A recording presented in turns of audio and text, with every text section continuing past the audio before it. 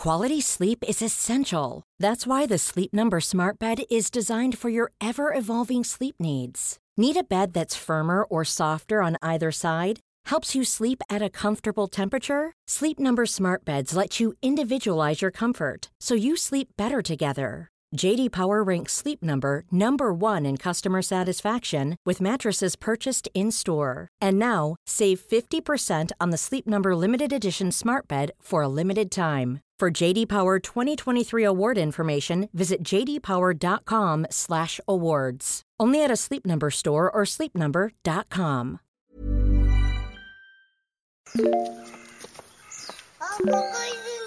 本当？見えないでしょ？どこにいるのかな？見えないよ。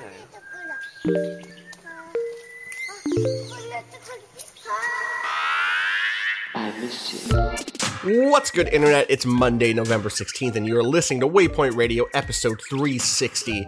360 degrees on your ass. We have every angle covered on video games. You know you want the best tech reporting. That's us. That's Waypoint. You know you want the breakdowns or the previews of what's coming up later this year. You know you can tune into Waypoint. That's us. What else is us? You want to know how to play video games? We got them. We got them. What do you want to know? Just ask us. Ask us fucking anything. Ask us anything.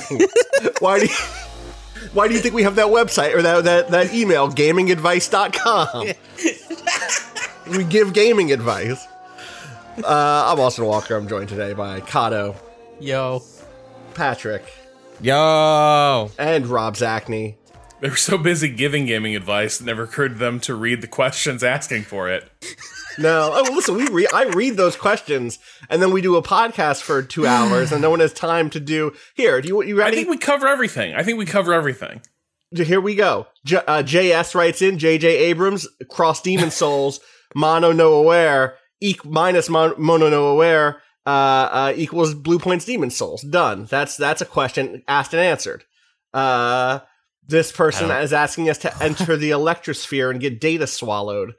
So that's actually, I'm gonna actually. Are you reading? Wait, the Electrosphere. Yeah, wait. The Ace other Combat? week, y'all dipped your toes into the strange Austin's realm. like, hold on, I want to get and swallowed. got a hint of the majesty that is Ace Combat 3. Electrosphere, Rob, please, for the love of the deep blue sky, play that damn game. The Japanese version via Project Nemo with the sweet 90s production IG style is very much all about corpo nations duking it out. Love it. It's apparently including, it's the original Ghost in the Shell studio worked on this, apparently. You should play. I played this game back in the day. I didn't know about the connection to that studio. Anyway, I feel like we got, that's it. We kind of covered all emails right for here. the fucking question bucket. Oh, Patrick, What? there's like answers. We got tips in here for you. Oh, You want a shit. tip? About what? Not a question, just a comment. This one's from Kyle. In all my right. city, if you want the trash collectors to take something that's too big to fit in a regular trash can, you can go to the Department of Public Works and buy a bulk removal sticker for $5.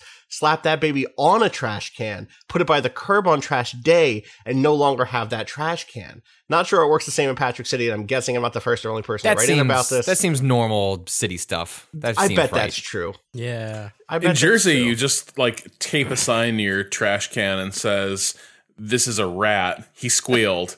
And they just carry it away. The sticker actually just says, "You know what to do." No specifics. If you stick a suspiciously rolled up carpet in your trash bin, the entire thing will disappear. God. Yeah. That makes sense to me. All right. Well, we did this quick dip into gamingadvice.com. There's a lot Game of the more Year here that I stuff would love is we have to have a get meeting soon about that, and I'm inevitably one of those podcasts will be A deep- questions. Yeah, be a question bucket deep don't dive. worry. There's so many. We have other things to talk about, more important things than anything else.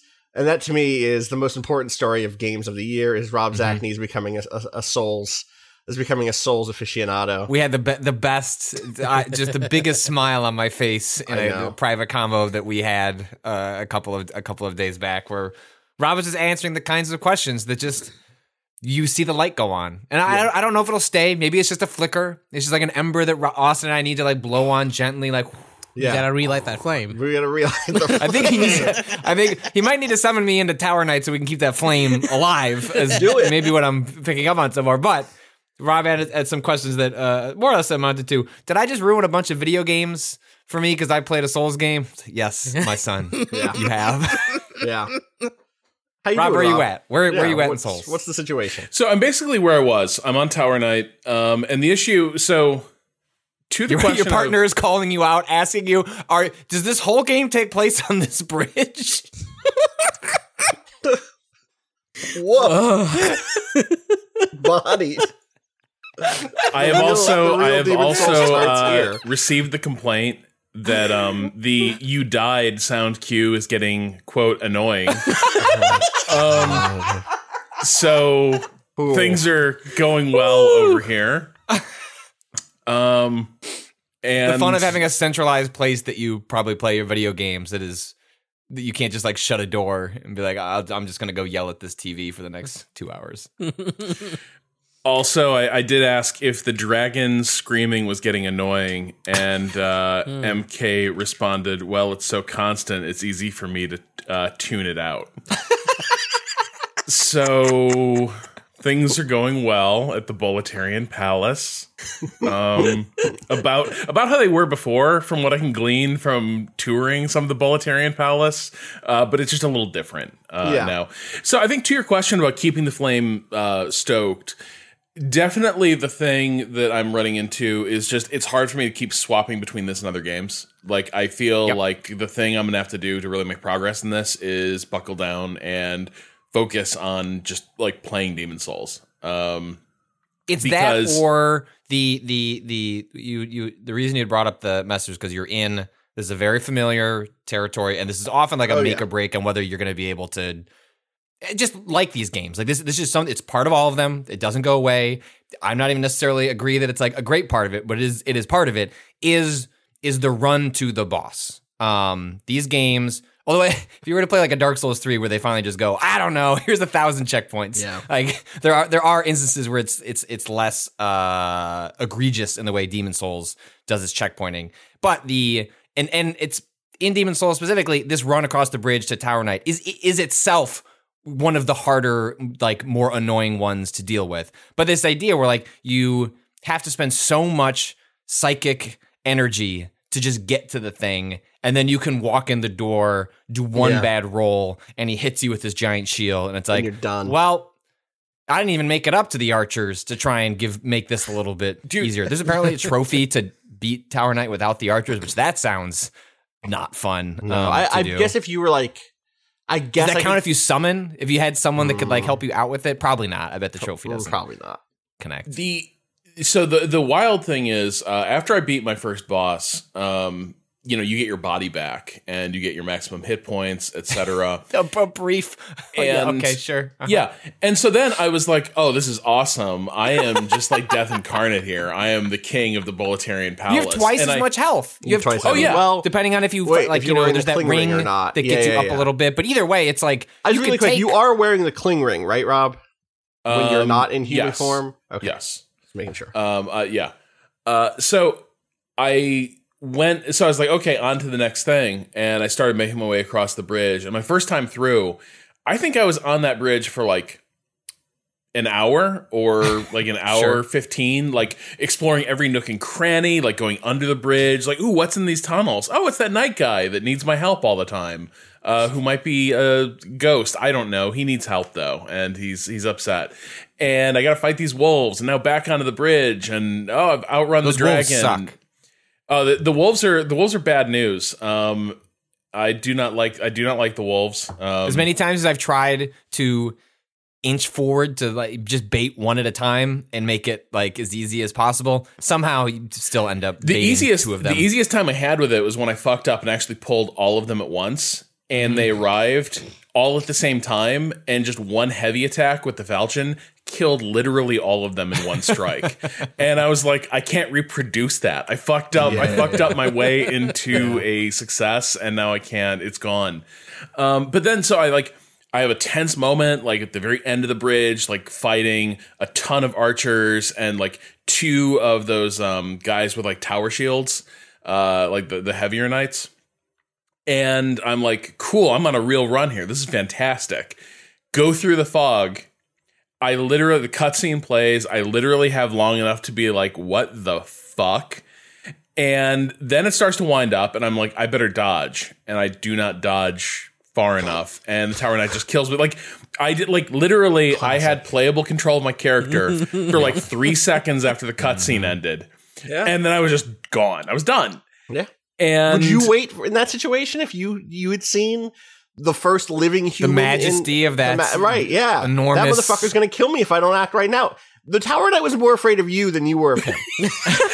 they only do this when they're in distress. Well, and also like Demon Souls is I forget the having gone it's just me just I went back to it. Like the first 2 bosses in Demon Souls are strange and out of character for like just.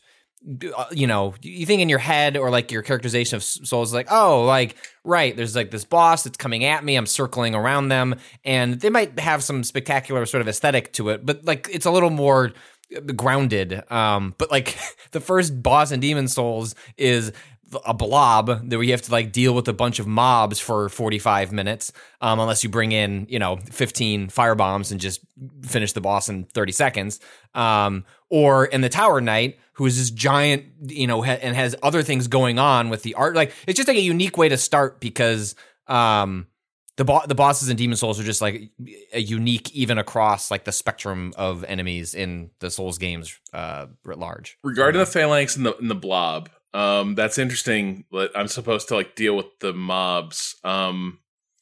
Because what if my strategy was luring the blob over to a tricky corner of the space where it couldn't, it was like trying to do a K-turn in too narrow an alley and just like ended up with its blobby center totally exposed and it wouldn't move. And so I just kept running out from behind a pillar being like, and then running back behind the pillar. That's Demon Souls, That's baby. Souls. That's Souls. There's no cheap way to win because the game itself is like, I'm going to fuck with you. And so it's like, you take whatever leverage you can get. And but if that is... the exchange for that is you show up at the Tower Knight, he's going to stomp on you in 3 seconds. Like, okay, you want to cheese me? Let's go. It's gloves off, except I'm keeping his gloves on. They help protect me from your arrows and magic. Now I just need to lure the Tower Knight over to like an overpass that's too low, and it just doesn't see the sign and just gets stuck. Then you're good. Then you'll be good to go. My advice to you really is, and I said this privately, go try out 2-1, go try out the 3-1, 4-1, feel out what else is happening in these other spaces. One, there is good stuff there, good loot, good grinding opportunities across the rest of the levels. 2, I think they'll really put 1-2 in perspective in terms of how horrifying it is in contrast to what other places you could be. I think you go see the beginning of 2-1, you're going to rush back to that Tower Knight. I can't wait to deal with those dragons. Latria, more like... Latrinia. But yeah, it's...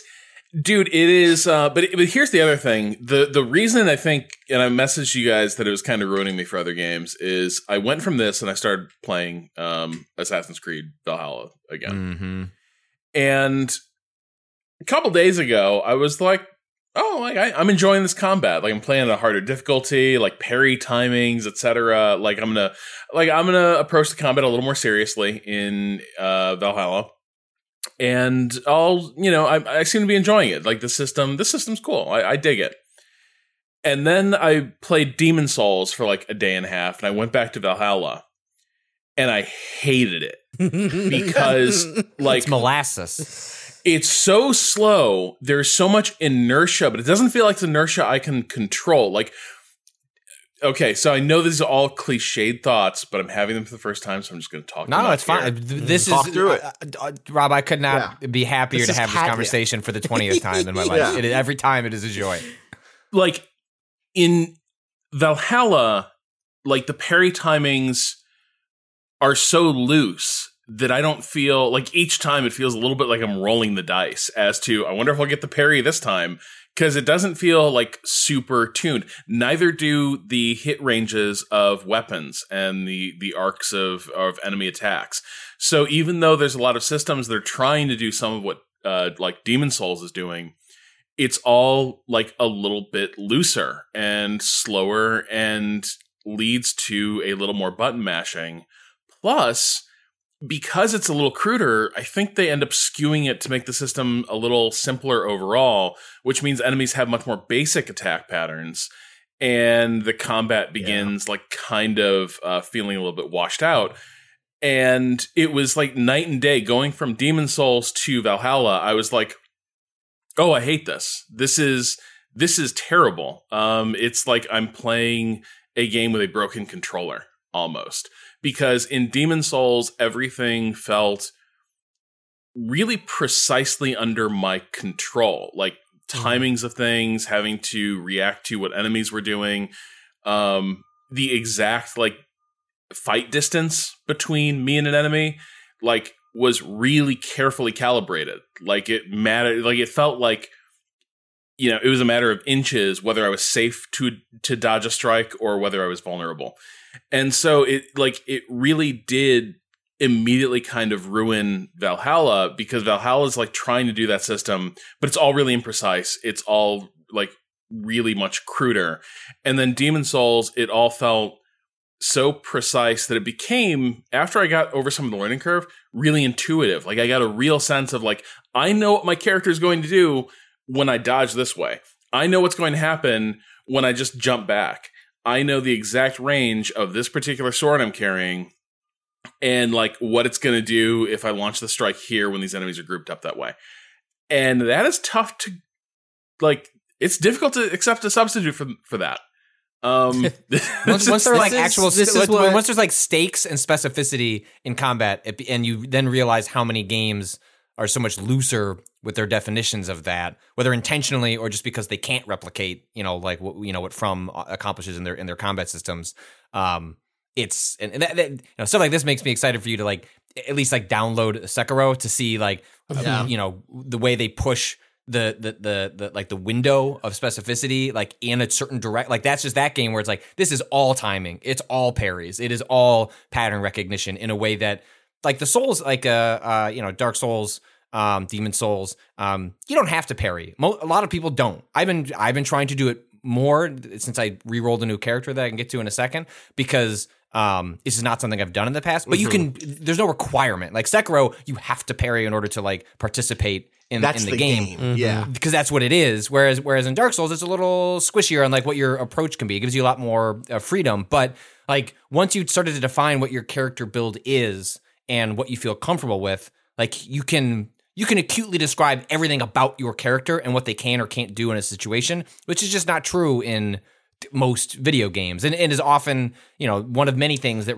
then leads to people sort of falling for these games because you become part of the hive mind and then go, well, the other stuff just doesn't hit quite as hard. The thing I want to go ahead, Kata. I was just gonna say, like, that feeling that Rob you're having right now is exactly how I felt jumping from Sekiro to Star Wars Fallen Order. Like it was that I like wanted to enjoy that game so much, but like having those two be so close together in the end ended up like it felt Fallen Order felt wrong all the time because I was so in the mode of the specificity of Sekiro, especially, that I couldn't, you know, get into the groove of this kind of looser combat. Just to speak to that real quick. Yeah. I think some of what that is, it doesn't highlight, I don't want to say, oh, all these games are bad because they're not doing this. I think it highlights every game is going to be choosing which corners it's going to cut, right? Mm-hmm. Where's it really going to put its focus? And I think it highlights the degree to which like a lot of melee combat systems are not super precisely tuned, maybe in part from a just a production ease of production standpoint, but I think also looseness probably helps to a degree with some accessibility, where absolutely, like, you know, if timing windows are much broader, that means it's tougher to develop a sense for what the timing window is exactly, but it becomes easier to just hit it just because, you know, like when you see an animation you should probably like hit block and it'll be fine. Well, Fallen Order, specifically tuned in on, like, you, part of the difficulty slider was to pick what do you want the parry window to be. Like, do you want it to be loosey goosey and you just kind of hit L2 like when you see an enemy, throwing a lightsaber, or do you want it to be like, dang, you have to, like in Dark Souls, where you have to kind of match it with the attack coming at you, and you literally feel like you're parrying it with your shield or whatever. And so that is definitely true. Do the parries feel good with the new controller? Is there like any sort of special like parry feel with the DualSense? I don't think so. Okay. But I think what he's speaking to is like sort of like with the special, the firebomb, like you getting like an indication ahead of time. Like I've been really emphasizing parries in this new character I rolled, and I don't. Yeah. I feel like it's the same as anything else, where it's just like you're looking for that indicator and you're on the animation, but I don't feel like I'm getting like a rumble. I meant like I didn't even mean I didn't mean a spider sense. I meant like a Peggle, like explosion of joy as the controller shakes along with the good backstab or something. Do you know what I mean? Yeah, no, I mean, I think everything is more pleasurable with this controller because it's a better controller.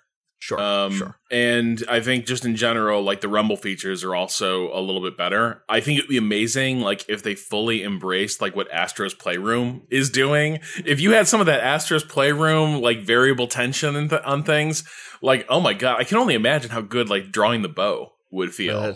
So I've heard that I haven't had a chance to play it. I have it downloaded on my system, but Devil May Cry 5 got like a special edition for the new machines, and it's apparently one of the few games that like really embraces like the DualSense and tries to do something meaningful with the haptic triggers. And so there's one of the weapons you get in DMC5 is literally a motorcycle that you can tear in two, and then you're bashing enemies with it. And when you're hitting it, you have to like kind of rev it with the triggers, and you have to like really push on it.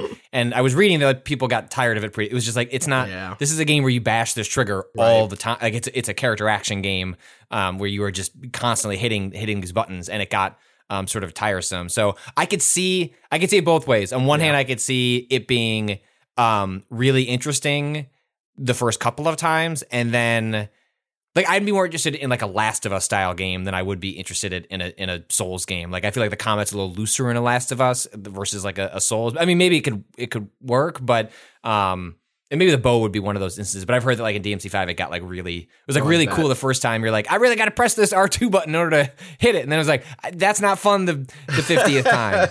I had to do this a lot. So the thing I want to go back to really quick is that feeling of, I'm curious to what degree the feeling of Valhalla being flat for you now really orbits around the fact that Valhalla is imitating Souls combat, like many, many, many things are in terms of core button layout, basic goals.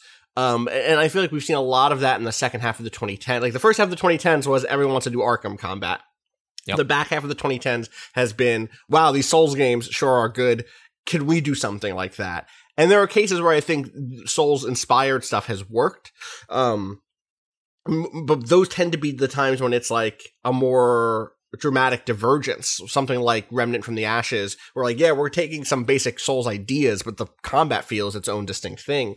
Whereas I think that the Assassin's Creed transformation has been very clearly like, how do we make Souls a little more arcadey and give you some special abilities? And I'm curious if you think that contributes to that feeling of like, ugh, this is just an imitation. This is just it's in the shadow of Souls. Hands down, I think it does, because like the mechanics are so similar. But then you notice things like the fact that an enemy can't do anything in Assassin's Creed without giving you about 8 different cues of what's going to happen. Like, it's not enough that they draw back in a really exaggerated animation. They also have to have a weird shimmer over, like, you know, their blade has to shine as it goes back. So you're like, okay, here comes the attack. And then, just in case you didn't get that, as the attack launches, you'll see a little flicker, or maybe if it's a special attack, a little rune will appear. So, like, now you really know. And then if it's like a series, if it's like an animated combo attack, they will go through a really exaggerated, like, kata of it, where you'll see them do the move. And you will see the arc of the blades like crystal clear. So like, you see it once, it's like, this is what the enemy is doing. This is how you should handle it. And I don't mind that part, but I think where it really begins to become unflattering is that Assassin's Creed is just not designed to be as precise. Like, to a degree, it feels like a less tuned game. And I don't just mean that in terms of like overall like combat mechanical design. I'm also talking about just the glitchiness or the jank that you encounter with Assassin's Creed. Like, in one of the opening fights, you fight this character, Kjotve, who is the person you've been trying to get revenge on since the opening of the game. It's an interesting story in that, like, your revenge quest in some ways wraps up immediately. Like, the beginning of the game is the end of a generational revenge story.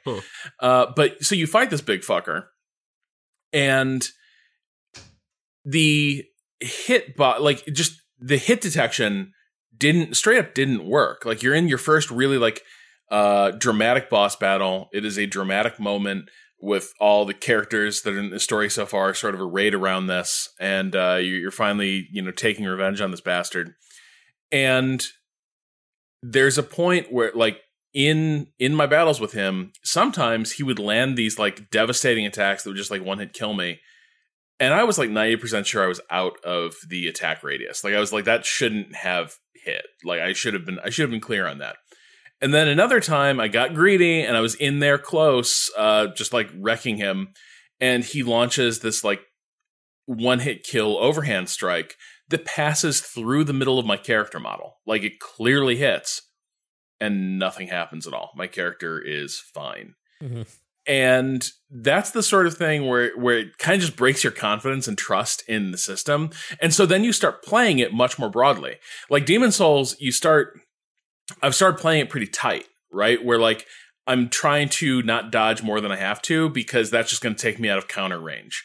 And so like basically I'm trying to have an economy of movement and stamina in Demon's Souls.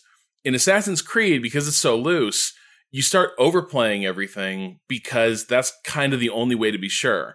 You can't really trust the hit detection on the enemy attacks. So you might as well just dodge completely out of the area and then jump back in and launch the counter, because the more nuanced like ways to handle that are just less easy to trust, and they will bite you in really annoying ways. Right. And once you break that trust, you're just not going to chance like, well, maybe it'll work well in this boss fight. No, I'm not. Like, once this thing is down below like half hit points, I'm going to get super conservative, and it's going to be dodge, roll, or us. Totally. I think it's interesting that the sort of what you're getting at by playing them at the same time. Whereas I haven't touched Valhalla yet, and I do want to play it, but I will probably do so once I've finished Demon's Souls, specifically because jumping between them ends up like doing what you said, where like it makes Valhalla feel worse, and maybe not necessarily because of not its own fault. It's because you're playing something that are like pulling in two different directions. Whereas like I enjoy going to an experience like that after like the release of like, all right, I finished a Souls game. You know, it'd be really nice right now. Just something where I can just like whack, and like there's a like kind of like a release and a relief that comes from like going to an experience like that where I don't have to worry about it as much. I can just kind of like muddle my way through it, because at a certain point, like that's the fun of a Souls game, is like you are tied up into knots while you're playing it, and then released once it's over, and then going to something else. I don't necessarily like crave that experience right away. It's like something that's like, it's nice that like From Software games come every 2 or 3 years. So it's like by the time the new one drops, it's like, whoo, like it's just been long enough that like I'm ready to go through that ride all over again. But experience it constantly. Like I don't seek out the other like Souls alikes. Like I've tried a bunch of them. Neo 2 is coming to PC and next gen, or just PS5. That's true. You summon that into existence. Like immediately after you put that podcast up that was announced. Maybe it was even just after the recording. But I do want to emphasize that when I say like, oh, you know, it seems like Valhalla and recent Assassin's Creed games are like a pale imitation combat-wise. That's only because I think that's what they're going for. I don't. There's a world in which those games go for something. It's like to go back to your tuning metaphor. The thing that comes to mind whenever you say tuning is cars, because you're Rob Zacny, and I don't need my Prius to be tuned the same way I need my Ferrari or whatever to be tuned. Right? Like there are different goals and different tracks, and one of them is a racetrack, and Demon's Souls is a racetrack. It's like high performance, everything to get the experience where you swing your sword and you hit 3 guys by mistake and it feels incredible. you need the rest of it to you need it to not be achievable like on demand instantly. For the moments of great success to happen, you need that feeling of a really highly tuned, carefully structured encounters, all of that stuff, not big open spaces where you can just kind of bounce from skirmish to skirmish, which is a hallmark increasingly of these Assassin's Creed games, etc. Assassin's Creed, you just need a different thing. And if anything, it's a call. I want designers to make systems that fit their goals and thematically and mechanically, experientially. What do we want the player to feel like? And I haven't had the combat in the AC games for the last 2 titles. I haven't played Valhalla yet. But for Origins and Odyssey has not made me feel the way I think I'm intended to feel necessarily as those characters. It's mostly been like, yeah, this is sort of like Souls, but with special abilities. It's weird that they've done this, and that's not putting my head in the game. And so I definitely encourage. I would like to see that team try something else in the next game. Be more Devil May Cry than Souls. Sure, but like I think it would fit. Or be more Dynasty going Warriors. for. Either way, right? Yeah, or yeah. There are other models out there. Do you know what I mean? I think there's other stuff. Like I talk about Dragon's Dogma a lot. Dragon's Dogma is super interesting because that's a game that seems in conversation with the Souls games, and it is, but like doesn't have a lock on. It just does not have a lock on, and it doesn't have a lock on because it's the Monster Hunter team, and Monster Hunter didn't have a lock on at the time. I believe, what? Not mentioned anywhere in these Capcom leaks. Dragon's Dogma 2. Dude, I know. I don't want to talk about it. It's worrying, or they're keeping it super secret just for us. And it's probably pretty. Everything in this leak was like for things happening in 2021. Yeah, so, I think if it's happening, it's bad that Capcom was hacked. That's bad. But little bummed there was no Dragon's Dogma. This is bad for Capcom, but it's incredible content. So, one other thing I want to get at is, so the balance I'm gonna have to strike is wanting to puzzle these things apart for myself versus just like phoning a friend or going to look up like. There's nothing wrong. Okay, I want to make this crystal. Like this tension is fun, and you should have this in yourself. But the Souls, like the way people talk about these games, can sometimes make it feel as though they are different than the game that is presented in front of you. Yes, and the game that is presented in front of you is a game that says, you can summon other people in here. You should play with other people. This is an oppressive experience, an oppressive atmosphere, but it is one in which there is community. And there is one in which like you playing this game with other people, defeating bosses together, is part of it. But even though like I like to say that I play this game solo, I find enjoyment in that. But like I think sometimes the extension of that from like the way the community talks about these games larger gives the sense that like doing anything but that way of playing them is like throwing up a white flag, when also like looking things up about these games is totally fine too. Like the stats don't explain themselves, and stuff like that. Or so much of enjoying these games, I think, is figuring out like what is your box as a player? Like what do you like? I don't really want to deal with this, and so I'm gonna like look this up or ask for help here because this is the part that I really enjoy. I'm just gonna focus on that part. I definitely like the thing I'm trying to preserve for myself is a balance of like the good frustration and the sense of like discovery versus like just moving on from just being too frustrated. Like I can already see I've probably got another 10 or so tries at Tower Knight, and if I don't start making real progress, like I'm just gonna bring me in, coach. What does this fight want me to observe? What am I supposed to do? This is the thing that I do want to emphasize is it is totally possible that you have the strategy down and are just not there yet in level because the rest of the game has opened up for you to go explore where you can go level up. Like if you had like 10 soul, if you like upgraded 10 levels and had just enough hits or health or stamina that like you would suddenly go pop into that fight, 6 hours from now and go, oh, right. All right. There is a blacksmith in one of these other levels you haven't been to yet who will upgrade your weapons for you. You know, like that. But I haven't been able to get a glove on the Tower Knight because like my falchion just by the time I get close enough, I just get fucked up real fast. Yeah. Listen, maybe you got to go figure out some magic. Maybe you got to go, explore the world. I've got a little bow and arrow too. I didn't realize how leveling worked. So the first time the goth lady showed up and was like, I'm here to unlock power of souls, I was like, well, I don't have many souls. Okay, I get one level. Totally forgot that I had a big basket of like souls on like a big chew on them. Yeah. And so then I was like, okay, I can do that later. I'll go back to the Nexus. Can you do more than one at once in the remake? Yes. Yeah, you can just Okay. you can just pop a bunch of souls. I'll let them. You know what? That's a good one. That's a good change. You'll let them have that? I'll let them have that one. But so I was like, I'll just come back. Like, I'll come back to her later. I'll like, or like once I realize, like, oh, that's how I'm supposed to level. I go back to the Nexus. She's gone. And yeah, she just wasn't there for one of the times. She's just in a different spot. She moves around. She's definitely there. She's there somewhere. She moves. God, what is with that She's Nexus? seated up on some other place. She's This is like talking that to someone shit with the monumental. It's like just like look, just everybody get in your fucking places and like maybe hang signs about. Well, dude, so someone tweeted at me that they, and I heard this was like maybe not common but not uncommon, was that Demon's Souls does not. It is possible to play that game and not have it fully communicated to you that you can level up. And there was someone that mentioned that they made it significantly far into the game before it was pointed out to them that they needed to go talk to the monumental, and that unlocked like leveling up. They just were like, oh, I guess this is just how the game is, and just kept going. Because the game doesn't like come back. Apex Predator they must have been when they realized that, like, just completely unleveled, getting like halfway through the game. Mm-hmm. Like, I can only imagine, like, once those training weights came off, my God, the power unleashed. Yeah, it's we should at least mention the experience that you and I had playing the game. You wrote. I don't know when this blog post is going. Maybe it's up now. It's going up tomorrow. I'm not sure. Okay, but we should talk about it now. But you should set up our experience playing this game together. Yeah, this I put out a tweet, but how we got there is worth talking about.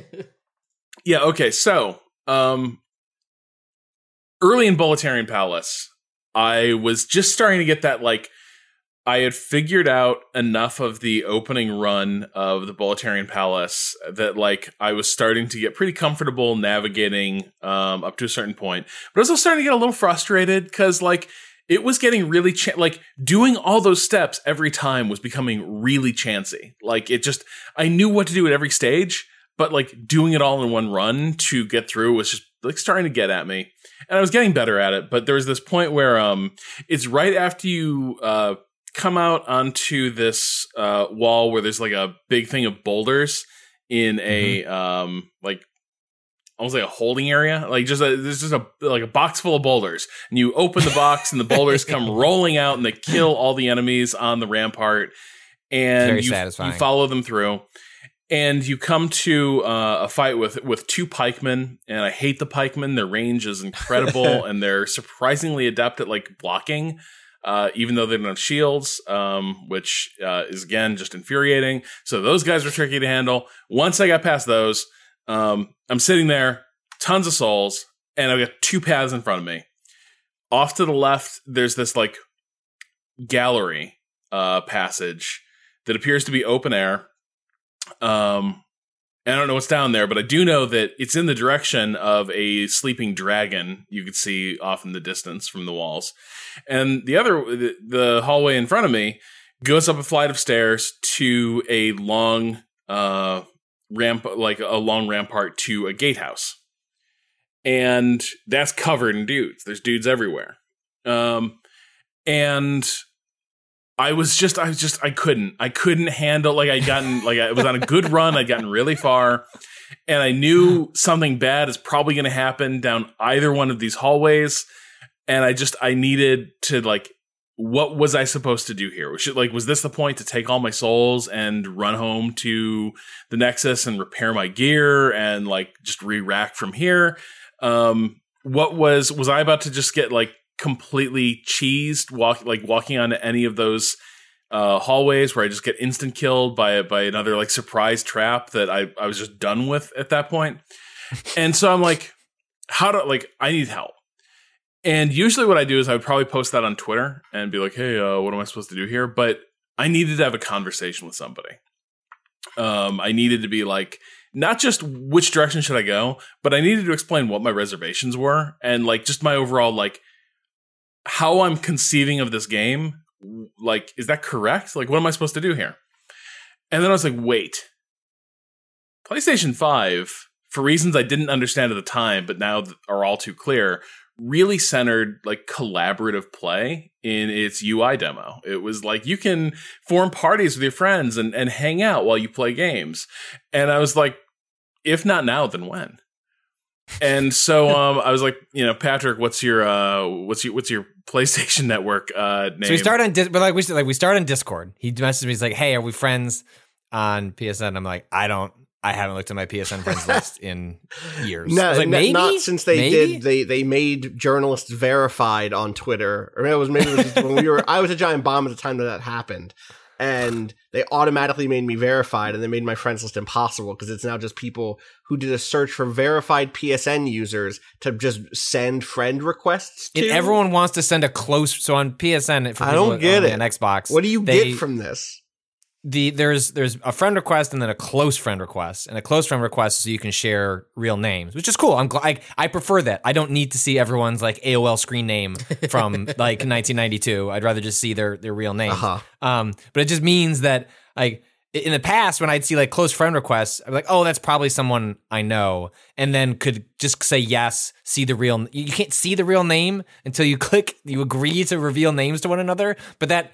Then is the purpose of that is defeated when there are 75 randos saying close friend request, and I clicked on 3 of them and was like, I don't know who Ludwig or like who, I don't know who you are, so I'd have to accept the friend request, see the name, not Ludwig at Xbox. Shout outs to Ludwig. And no, he hooked us up. No, Ludwig was good. But I like had to accept it, see the name, realize I don't know you, and then unfriend them. So I don't know if they get a notification that says like Patrick Klepek has friended you, and they're like, oh, like he wants to be my close friend, and it's like, no, I did that just to see what your name is, so I could immediately unfriend you. I had a high school friend like sign up for Twitter and DM me on Twitter to be like, hey man, I sent you a friend request on PSN 6 months ago. I don't know. Like, I don't know if we got beef. I don't know what the situation. I was like, I didn't see it, dude. I'm sorry. Shout out to Brian. Yeah, and so like I'm sitting there in the game, and I'm like, Patrick, like, okay, what's your PlayStation Network name? Thinking that would be enough info to make him a friend on PlayStation Network. It was not. Nope. Go to so I go to my friends list. And it's all so my you go to friends your profile. Your profile. So like in the upper right hand corner of the UI, you've got your little icon. Yeah. So you can go to that, and then it says View Profile, and in View Profile there is a tab called Friends. And there are your friends, all of them. There they are that you've made before. Is it a place for making new friends? Absolutely not. No, it is not. So you're like, I just stared at it. Like I started pushing random buttons, trying to make that like maybe there's just a hidden like circle often does things. There's a lot of sub menus in the PS5 UI where it's just like, I don't know, hit the touch bar, the thing, and just like maybe something will pop up. Yeah, and eventually, so it like you were having the same problem. Eventually, I was like, wait. There's a little magnifying glass icon on like just the PlayStation homepage.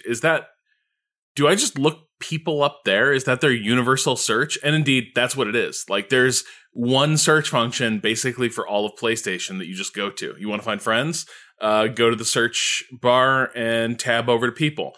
Do you want to find games? That's how you're going to search the PlayStation Store, because if you open the PlayStation Store, you just get a curated like mishmash of top sellers and new games. But there's no like search the PlayStation Store for the game you want. You have to use this like universal search. Anyway, add Patrick. Cool. Now I can send him a text message, or I can voice chat him. What can't I do? Screen share, which is what I distinctly remember that PlayStation like UI demo featuring. And so I start like plaintively sending him screenshots. He sends me a screenshot, and then I think I was playing Miles Morales, and so it's like, oh, like Rob sent you a screenshot, and so like you click the PlayStation button, and it like one of the nice parts of the PS5 UI is like it'll just bring that up in the corner. And you can interact with it while your game is still ongoing. So like I saw that screenshot and I was like, I can't really see the thumbnail. Like, let me blow it up. Well, you can't. Like in the notification version of it, you can't blow that up. You have to then like go into messages, scroll over to that screenshot, and then blow it up. And I'm like, okay. And he's like sending me a couple screenshots while clearly he's trying to figure out the rest of this fucking UI. So then I was like, wait, wasn't there a fucked up like weird thing in the PlayStation demo? They want me to use that toolbar that I can bring up. And I bring it up, and there's a vaguely social looking icon called GameBase.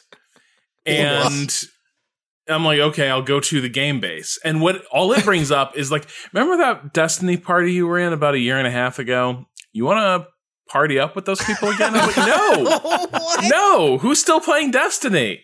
Hey, Kato, don't read this. But I was like, this is a conversation that's a year and a half old. I don't like, this is not relevant to me. Wow. But it did turn out to be the place that I could create a new party, invite Patrick, begin the voice chat, and then it had the option of screen sharing. And then it got really cool. Like, this was, not only was it really helpful, but it was also like, MK was across the room. She was like, it's like Patrick just walked into the room. It's like Patrick is here with us. When you don't have to, and crucially, you don't have to plug in a microphone. Like, you can, right? Like, if you want to have better sound, headphones, you can do that whole thing. But there's a microphone built into the controller, and it's not fantastic, but it sounds it doesn't sound any worse than putting your phone on speaker. Right. And it allowed. Where is the audio coming out of? Is it coming from the TV? Where is Patrick's voice? No, from the controller. Yeah. Okay, so that's speaker. It's got a tiny little speaker right here below the touch bar, and it's tinny, but actually pretty good quality. Like, it's loud enough. Like, I had his stream on the TV, and then you can also snap it. Like, if I was like playing you can like share both of your streams and have that in the corner while you're both playing if you wanted to, which sounds like neat. But I had it full screen, and then I'm holding my controller, and we're just talking to each other as he is like walking me through like his thought process on this as he approaches this bridge. Yeah, it was and really then fucking cool. Like, and like, it was totally seamless. Like, on my PC when I'm streaming, I know I'm fucking streaming. Like, I can see the performance hit as it's like, oh boy, here we go. I'm trying to send these frames out into the world, and everything kind of chugs a little bit usually. Here it was totally like silky smooth, no performance hit, steady quality on the call, and like there was. It wasn't laggy. Patrick was seeing exactly what I was doing in real time, and so he was able to he was like, okay, have tremendous anxiety and also try and dole out advice at the same time. Yeah, and you started to talk to me across the bridge where there's gonna be this dragon strike, and then you were like, just run, and I was like, okay, but I got to pick up the shinies, right? And you were like, no. You got about 10 seconds before this fire breathed down your neck. Yeah. And then I was like, cool. All right, Patrick, thank you. And you're like, I'm not leaving. I want to see you go fight this boss. Well, I knew, because once you get to the other side, you got to open the gate, and I'm like, let's go. Like, I want to see, let's see what happens. Get there. And the answer was I didn't get to the boss. I got killed in a stairwell. I got trapped in a corner, and the camera, like, because there was no longer any space behind my character, the camera kind of moved through my character's body, and so I had no idea where I was relative to the dudes, and I just got killed. And to top it off, my sword broke. And that's what I originally called Patrick about. I was like, hey, my sword, like, should I just run this back to the Nexus and get this thing patched up? And Patrick was like, absolutely not. Now I had a broken sword.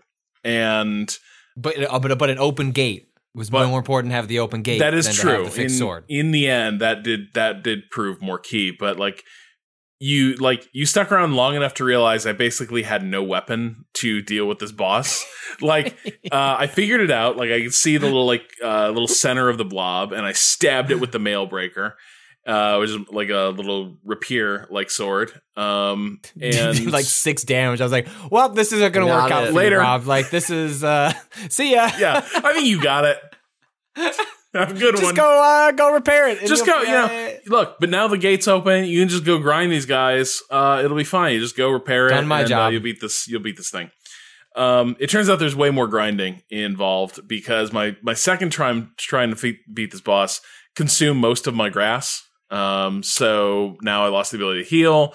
And so then I had to just do multiple runs, basically, where I was like gathering up grass and souls and repairing shit and buying more grass at the vendor. And then I beat the boss. But it was really cool just being able to. It really did feel seamless. Like, it was the closest to couch co-op I think I've ever had, like, with a stream solution. It was really cool. Awesome. Patrick, briefly at least, tell me about this character you keep teasing. What is your new build? Would you reroll? Oh well, it's I played like a couple hours as a royal, which is like the heavy magic build with the like overpowered magic missile soul arrow. And then it just kept bugging me. I was like, do I really want to play this game all over again with like the same character, having the same encounter? Because it became very clear, like, no, this is a pretty faithful remake, at least, on a gameplay level. So it's not as though I'm going to have a fundamentally different experience. I was like, well, I should just start over. Even though I can't, you can't respec in Demon Souls, which I looked up to double check. I was like, well, maybe I can just like play another 3 or 4 hours and then just like resort. Right. Yeah, it's like I'd already put like 10 levels into magic, and it's like, well, if I'm going to play a different build, like those are just wasted levels. So it's like, whatever. I'll just start over, and I'm sure I can blow through the first couple hours of the game in half the time. And so, yeah, I started with I did a priest. I can't remember. I don't know. It's a person who starts out with the mace and has the healing spell. Temple Knight, maybe, is that right? Temple Knight. Yeah, they had some really cool opening gear. And I thought having the healing spell would be neat. So yeah, it's just that mace is useful. Like, let me tell you, if there are some enemies in one of the levels that you can really do good work with, if you have a club instead of a sword, it's really fun to duel. Like if you hit a triangle, you can hold it with 2 hands and really just fucking wreck some damage. But it's just like fundamentally, it's just wild because all the encounters were brand new again. Because like for example, the kind of like demon knights that have like the blue eye, blue sort of like faces, have the big honking shields. So some of the tougher enemies you fight, they're like the non-standard soldiers. Well, when you have the soul arrow, one, you can just kind of pluck them from a distance. But even when they're coming at you, if you hit them, it's either 2 or 3 times, you stun them. Like you just stun lock them for like a good like 3 or 4 seconds. So you can get in there and just like shoot. Well, you can't do any of that when I've got the base. And I didn't even realize that they could consume grass and heal themselves. Like, what? Those enemies I didn't even know they did that because I never encountered them long enough to like see other bits that they did. So it's accomplished exactly what I wanted to do. It was like, okay, this feels like fresh and different, and I can't just rely on what I was doing in the past. And even the fight against the first boss was like, oh, I was able to just pelt this with magic spells from a distance. I didn't budget into a corner the way that Rob did. Instead, it was 45 minutes of me just like circling around, like getting my hits in on these little dudes until I created enough of a window that I was able to take out the first boss. But it was yeah, it was satisfying. So Rob, I'm on my way to the Tower Knight, and if you need a summon bro, I'll be there. Incredible. I will help you. Before we tag out, because we're going to tag out, Patrick and I are going to tag out this episode for Emmanuel and Matthew Galt to talk about some Call of Duty stuff. And anything else? Reagan Cast. The Reagan Cast, the new podcast from Vice Media. Season 1. Kato with the reaction that makes it feel closer to home than intended. Some other stuff we've been playing. I put some more time into the Pathless, which is out now on Apple Arcade and I think on Epic. I don't think the console release has hit yet. Maybe it has, actually. Maybe. It's on PS5. It's on PS5. Yeah. I saw a headline that was like, the quiet PS5 masterpiece. And I don't think I go that far. I don't think I go as far as masterpiece. I'm enjoying it with some caveats. For people who don't remember, the Pathless is the Giant Squid developed game, published by Annapurna. Giant Squid put out Abzu a couple of years ago. It's a game in which it's a game that feels like a response to people saying like, I really like Abzu, I really like Journey. I wish I could shoot something. I wish there was more going on. I wish there were more mechanics. I wish there were more mechanics. I wish there were collectibles. I wish there were, whatever. You are playing a kind of, a heroine who comes to this island, this kind of big, series of connected, kind of tiered, environments. You're a hunter, you have a bow, and you very early on get an eagle buddy who is like the embodiment or the avatar of or a descendant of an ancient eagle god or goddess, and you are on this island there's a way in which this game feels like I don't want to go as far as optimistic, but feels like in a reinterpretation of or a response to, and in some ways I think it's a little sophomoric in its positioning of Shadow of the Colossus. Shadow of the Colossus, of course, being a game in which you kill a bunch of giants, and like the whole time you're like, dude, you have to stop killing these giants. These creatures are clearly like just vibing, and you are working with an evil god. And to some degree, when I say sophomoric, I don't mean that in a completely insulting way, but it does feel like it comes out of the like that impulse of like, well, why didn't you just work against the evil person who wanted to destroy all the gods? And this is the game in which there is another character who is the hunter, who is the god killer, the god slayer, who has killed the gods already and corrupted them and turned them into a source of power for himself and wants to move the people into an age without gods. And you are there to cleanse the remaining spirits of the gods via boss battle, via collectibles, puzzles, and boss battles, and then beat them, and then take some of their power, or be gifted some of their power to then eventually go take on the God Slayer himself. And so when I say sophomoric, I mean that in the sense that like there's a degree to which it feels like, well, why isn't there just an easier resolution? Why can't I be the hero? God damn it. You know what I mean? And this is the game. I was like, hey, if that's you, and that was me when I first played that game, probably, this feels like it leans in that direction. And I think that it's really in conversation with Shadow of the Colossus and Ico and all of those, the team Ico games in terms of tone and vibe. Obviously also pulling a lot from Zelda in the puzzle design. You're in these big open areas, and the basic way the game plays out is there are these towers around these big areas that have big, like, when you put on your hunter vision mode, you can see they're radiating red energy, and you need to go collect these, like, special, like, charms or talismans of the gods to then bring them to these towers, purify the towers. You purify enough of the towers, and it calms down, or I guess it weakens the corrupted spirit of these gods, and then you can go fight the boss fight. Up until that point, you're in this kind of like desaturated night mode of these areas and roaming around via these big, just a huge red storm are these gods, or there's one per area basically. And this storm will just roll in on you and will turn your game into like a mini stealth segment as the god is hunting for you in the dark. And you're trying to like go recover your eagle buddy or your hawk buddy to escape because your hawk can kind of carry you around a little bit. And the way that this game makes those moments, especially, but the boss fights too, feel perilous is pretty remarkable given that there's no health meter, there's no permanent loss, there's no game over screen in this game. You cannot hard fail in this game, but those encounters with the bosses are perilous to the degree that like, I don't like them. Like when the fucking storm rolls in and hits me, and partially this is just annoyance. It's like, I'm doing a puzzle. I don't want to deal with this right now. I don't let me deal with this fucking puzzle. I'm trying to like make progress. But then you're in it and it's like, this is actually very, the soundtrack, which is an Austin Wintory soundtrack, is really, really, powerfully emotive about that experience of being under threat. And I think like the visuals and the character design and all that stuff is all really, really well done. Despite all of this, I don't know that I am actually enjoying my time with it because the way that the game is structured around these encounters does a thing that I think happens a lot in games, which is, so you beat the boss and then the area is cleared after you beat the boss, right? You beat the first boss, the darkness lifts, everything becomes kind of saturated with color.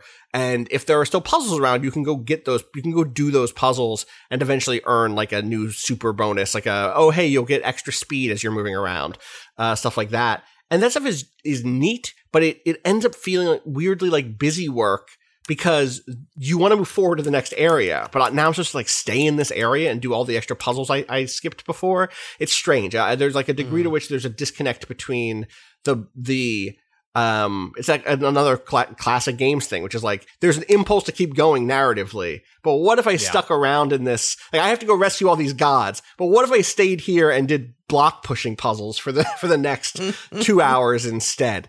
I guess like my final thought here is just like, despite all of this, I am thinking about going back to it tonight and maybe going back and doing some of those earlier puzzles just because of the joy of the feeling of speed in this game.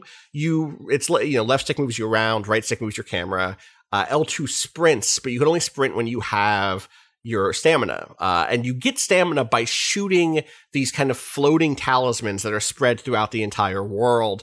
And you do that while running because you just lock onto them. It just has automatic lock-on targeting with things in front of you. And when you get the shot, you get a speed boost and your stamina bar increases. And so you're doing these like long running strides, then going into a slide as you're aiming, as your character locks onto these things with the right trigger, the kind of a meter around each talisman fills up quickly and you release and your arrow, goes through the air, hits the talisman, you get a speed boost.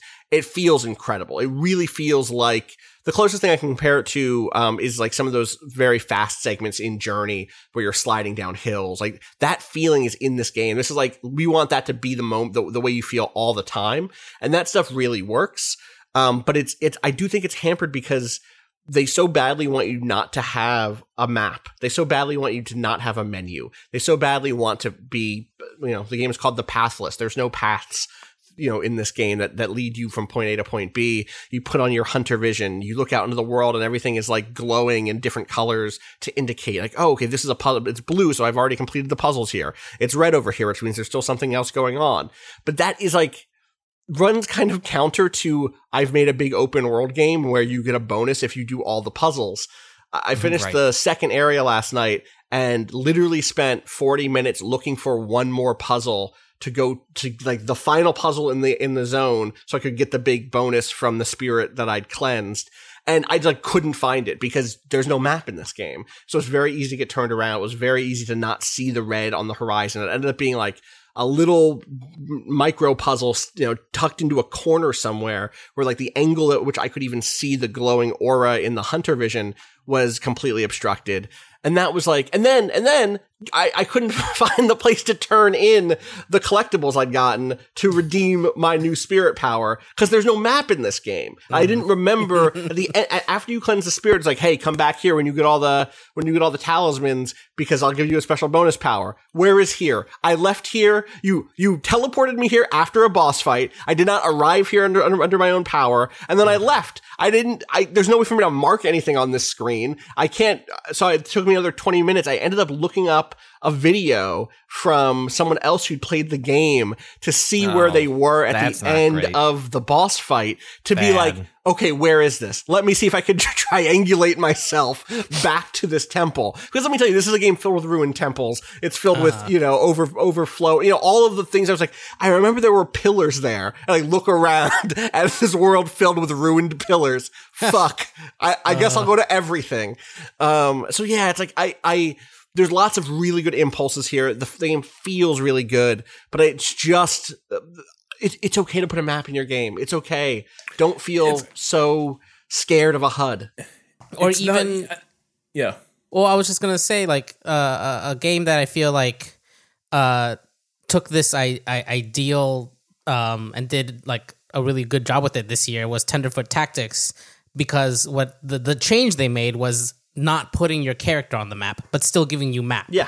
Right? Still giving you something to wayfind by. And also the like environmental design is very strong in there. Like where they place certain things like really do stick out in a way that like you can kind of orient it yourself, even though it is still pretty difficult. And like part of what's really interesting about that game is just trying to like find your way without, the traditional map system of having your character like move around on the maps that the game gives you. Totally. It feels like this was like kind of aiming for that feeling of, being lost in a world, but still struggling to find your way through where, but without anything to kind of hold on to, that becomes frustrating, right? Like, or like it's fine in those first early hours when you're just like, so every area has, let's say 10 puzzles, but it's more than that. It's more like 15. But it's more than 15 because there are puzzles that give you the boss talismans. There's puzzles that give you currency or give you like coins basically, and you get enough coins and your stamina bar increases. Or you can get an extra flap of the wings of your bird, maybe your bird can carry you up one more. I think that's what it is. And it doesn't differentiate which type of puzzle you're looking at when you're in your hunter vision. It's just red. So it's like, is this going to be the thing I need or not? I don't know. So it's not, there's more than you need. You only need, I want to say, maybe it's 3 in the first section, 6 in the second section. I bet it's 9 in the third section, to get to the boss fight. But there's always an excess of about 10 after that to get all of the collectibles and get the bonus.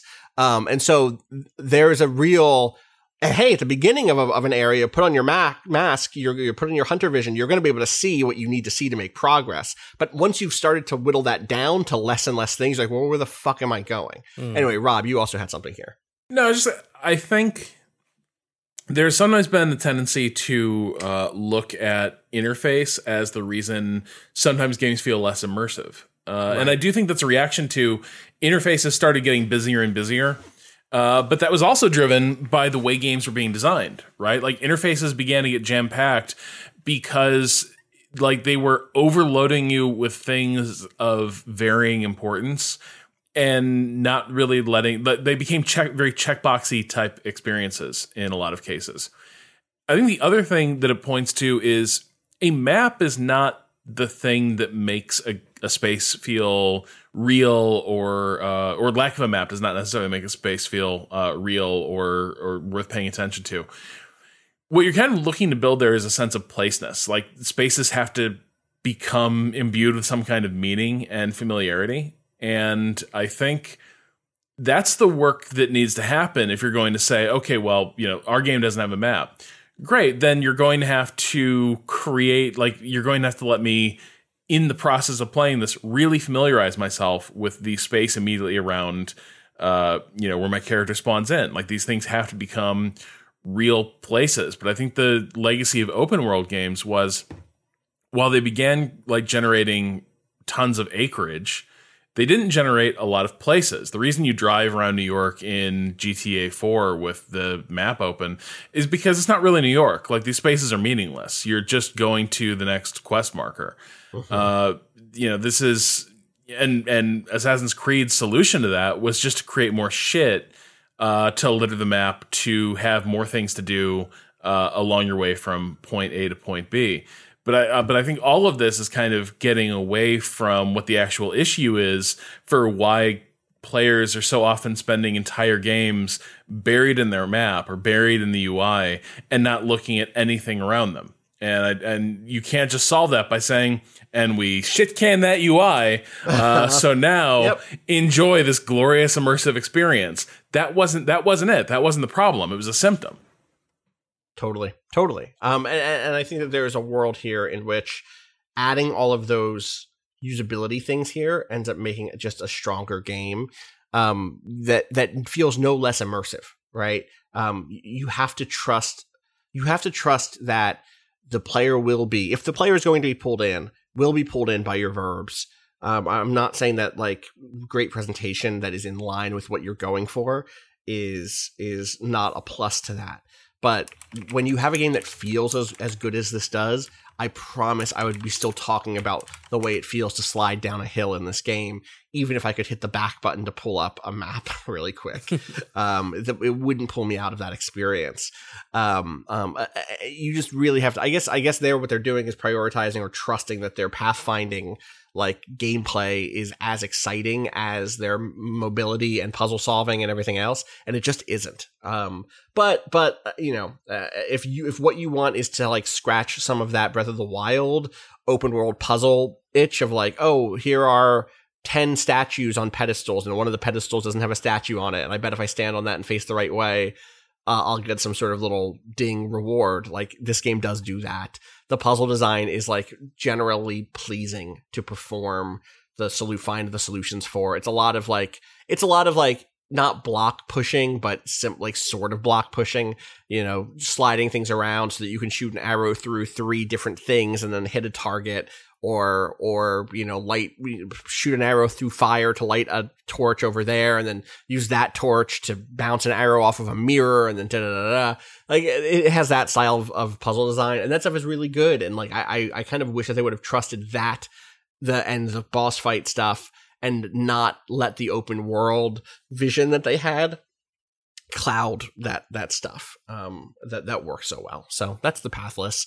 Again, I might go back to I want to read something from Kurt Schilling about the Pathless on Twitter. What? Video games are weird, and he showed this image. Okay. What? Press and hold flap while gliding to perform a super flap. This powerful move will consume a large number of flaps. Damn, I haven't unlocked the super flap yet. I would love to have the super flap. Great band. Just the most video gamey thing. It is. It's great. It really I love is. it. God. And Like someone wrote that and was just like, yep, that's exact. I mean, it's accurate. It's just like when you work on a thing for 3 years and like everyone loses their mind and just 100%. like no one puts their hand up and goes like, this, what? God. Anything else for the first half of this show here? Anyone else want to hit anything before we hand it over to the Reagan cast? I gave in. I'm now paying Comcast an extra $30 a month for unlimited data. It makes me mad that I had to do that. I still don't think they're doing it with me. I still think I'm grandfathered. You would in. know. I got an email yesterday that was like, you've consumed 75% of your data for the month. And I was like, it's the 16th. Well, and you have two options. You can either pay month to month. You can choose to add $30 to your bill. So I go from $80 to, to 100, a little over 100. Or you can, so over COVID, between March and June, Comcast waived all data caps. I was like, look, people are at home using a lot more stuff.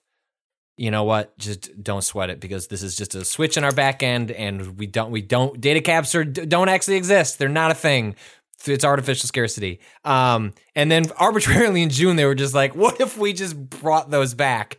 And then they upped it to 1.2 terabytes, which is a lot for a lot of people. That is going to be more than enough on a month-to-month basis. But if you play video games, like, it's just, that's tough. And so I really skate around it. I would like turn the quality of like the cameras in my children's rooms to low, because it would like save me like 50 gigs as like I got towards the end of the month. And then if you breach it, if you hit 1.2 terabytes, then it's $10 every 50 gigs up to $100, which is ridiculous. And so Jeez. I paid the $30, and a lot of it's fascinating when I tweeted about it, where folks have Comcast in areas where there's competition, so there's no data caps. All the people that have data caps are in places where you just don't have other options. Like AT&T is in my area, but it's worse service and like not that much cheaper. So and it has a data cap. So it's like that's not. Someone's like, you should call Comcast and threaten to quit. And I was like, and what? Like, they know where I live. Like, Patrick, somewhere on their little. I have stared them down and been like, I will go to DSL if you do not stop fucking with me. Yeah. And like the key to this is to sound like you don't get it enough that like like basically they have to think you're ignorant enough to actually do this. Like, you have to convince them that you do not understand that DSL is a different thing. You have to be like, I don't see why I'm paying this much when I can go to mom and pop's internet store and get their DSL, and that costs half as much. There's no data cap. And they're like, well, see, you got the ultra fast boost Comcast Xfinity performance package.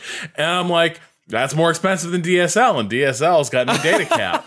And they're like, but it's so much faster, and you can stream in 4K. You won't be able to do that with DSL. I don't know. It says DSL's high-speed internet, so I don't see what the issue would be. Yeah. And eventually, like, sometimes they will just be like, okay, tell you what, how about we knock off these fees, and we give you premium cable packages, and will that keep you? And I'll be like, oh, I don't know. DSL sounded good, but I guess if you're giving me all the sports channels and and all the premium channels and high speed internet for like $170 a month, that works. See, I thought about that, but I was so dispirited after the last time when my wife and I decided to cancel cable, and I called and I was like, yeah, I think I'd like to turn off my cable, and they're like, cool, all right, it's off. Whoa! Like, oh man.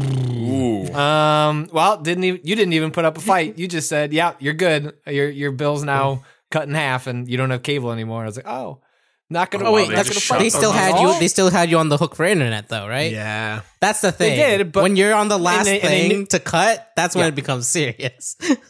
Yeah, maybe. And so I don't know. Like, we'll see how it goes. Like, that $30, it's not that much, but it's like just enough that I'm like, I'm going to turn it off on December 1st. And also it's grating because this is what it is to live in America in some ways, is like you just get skinned by one like regulatory, like one failure of regulation after another. You spend your whole life just paying above what the market would bear, just because, this has been constructed for the convenience of incumbents in the space, and there's nothing I can do.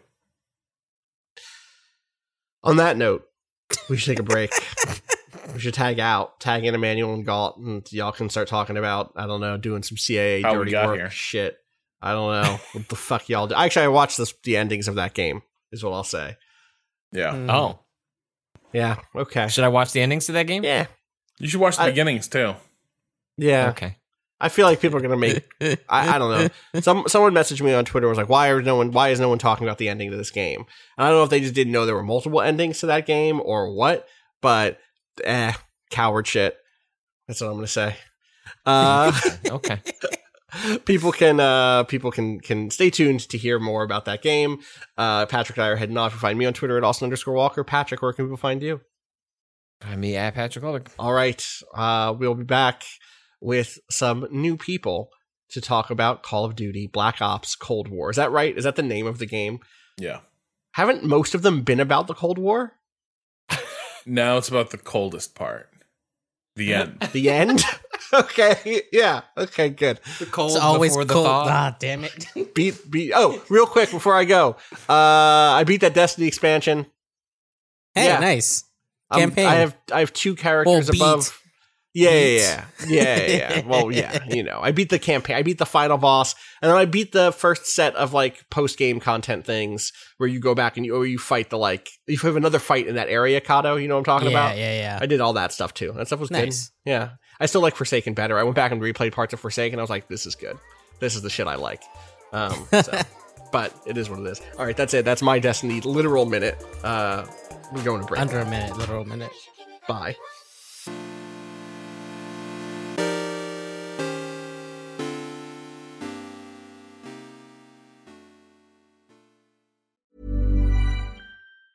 Quality sleep is essential. That's why the Sleep Number Smart Bed is designed for your ever-evolving sleep needs. Need a bed that's firmer or softer on either side? Helps you sleep at a comfortable temperature? Sleep Number Smart Beds let you individualize your comfort, so you sleep better together. J.D. Power ranks Sleep Number number 1 in customer satisfaction with mattresses purchased in-store. And now, save 50% on the Sleep Number Limited Edition Smart Bed for a limited time. For J.D. Power 2023 award information, visit jdpower.com/awards. Only at a Sleep Number store or sleepnumber.com.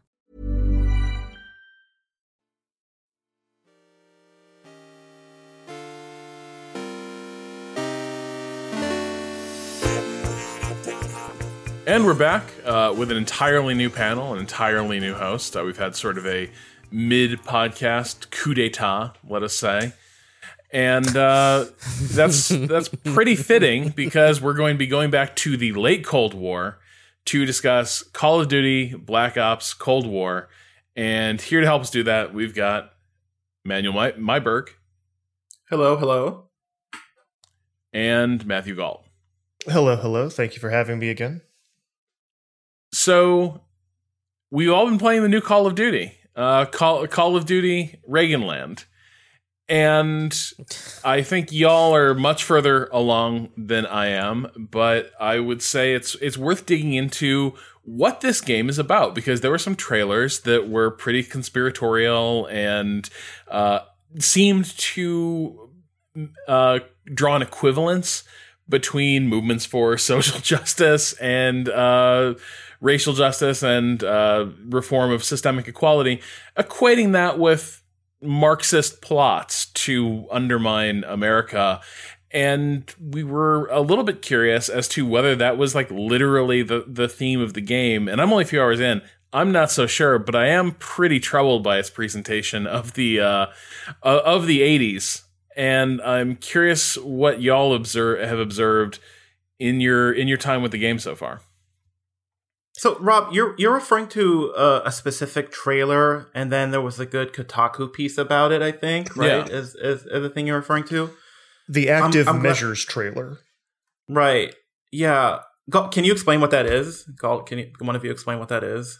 So there was a Soviet defector whose name escapes me, that after he defected, went around kind of talking about what he considered Soviet active measures in Western countries, and the part that they'd pulled out for this trailer, for the Call of Duty trailer, was this Soviet defector specifically talking about how, I'm already seeing the socialists and the communists infiltrate your country now. They're getting involved in leftist movements. They're all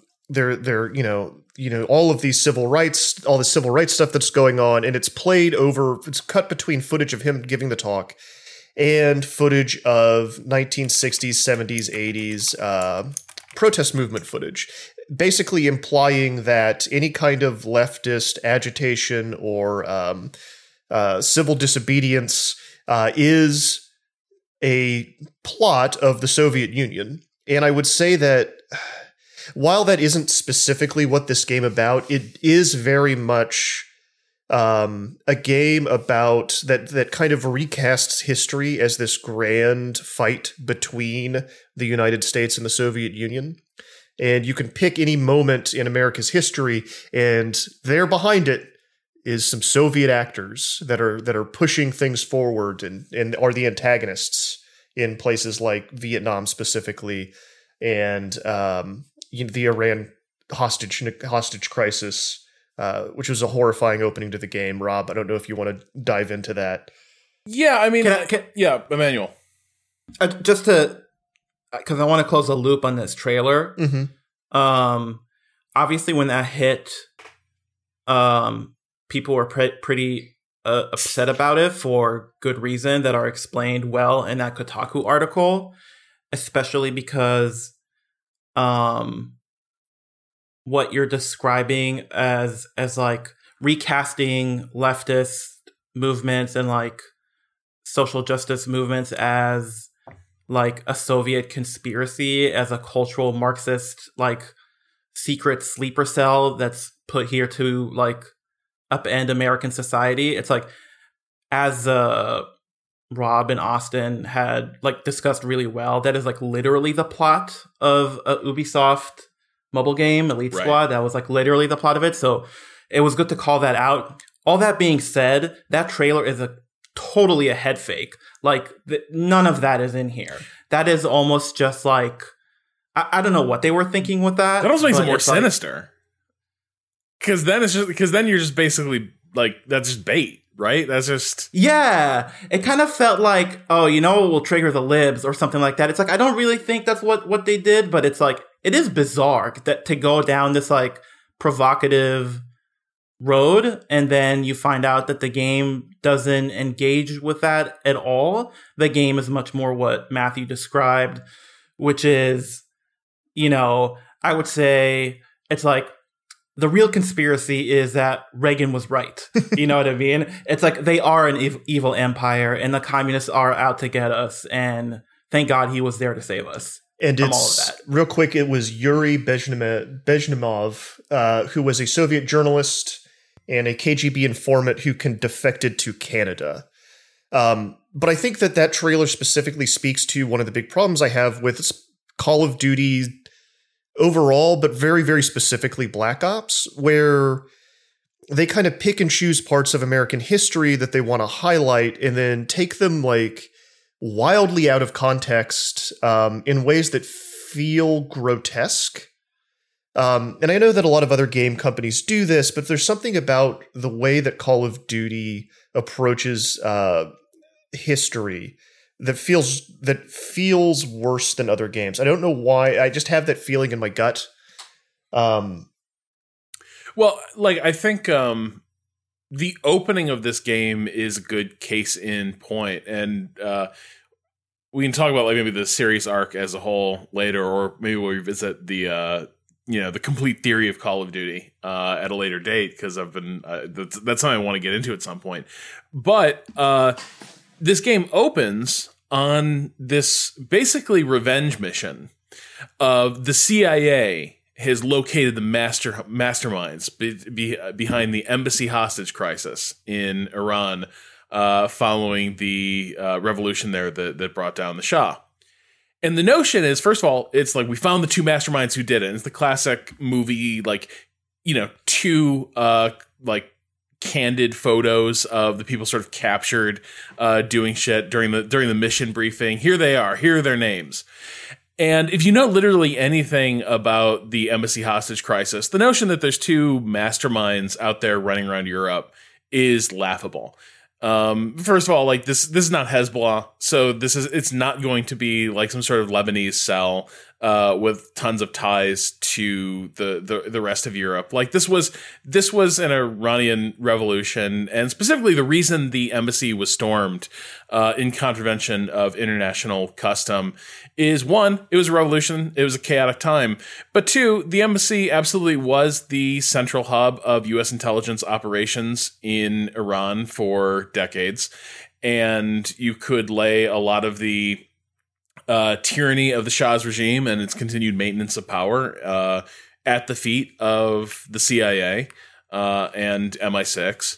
And so, like, this was not some sort of random, how dare they go after our innocent diplomats? Like, the embassy in Tehran in the late 70s was absolutely hostile to the revolutionary forces. There were a lot of people who were caught up in that hostage crisis who had nothing to do with the Shah, really. But nevertheless, the notion that it was, complete, like the notion that we still, I think to this day in the US, have this victim complex around the hostage crisis, which somehow then justifies any sort of hostile or harmful posture to Iran is ridiculous. Like this is one of those things that like makes you want to scream, you're a great power, you're an empire, get the fuck over it. Like this is the cost of doing business. But in this game, we have to get revenge because they took these hostages. And so you're plunged into an op in Berlin where one of these dudes is holed up and the cops aren't going to come. So you got 15 minutes to go and like take this guy down in his entire cell. And it's bad right from the start. You go out to a car, you pick your poison for that weapon. You pick your weapon, and then you go track these dudes down. And it's like New Year's Eve, and they're all just like hanging out in their dining room. Basically, you see them through like a patio window, and there's a bunch of dudes standing around. And the poor man's Robert Redford you're with, it was like they got the likeness from Spy Game, but they like fucking scarred him up, but then got a bad voice actor to do it. Sorry, the voice actor's probably fine. The concept of the character sucks. The direction sucks. But he's like, light him up. And so it opens with you just gunning down a bunch of dudes in absolutely cold blood. And then you kill a bunch more of his cell in Berlin, chase across a rooftop, and then you capture him and you interrogate him. And the game keeps being like, you just want to throw this guy off a fucking roof? Hey, wouldn't it be fucking rad if you took this terrorist who took our American diplomats hostage, if you just put him off a fucking roof through the roof of a car? That'd be awesome, right? And you have to give you like 3 chances to do this. It repeatedly asks you if you want to toss this guy off the roof. And I keep being like, I'm just going to interrogate this guy.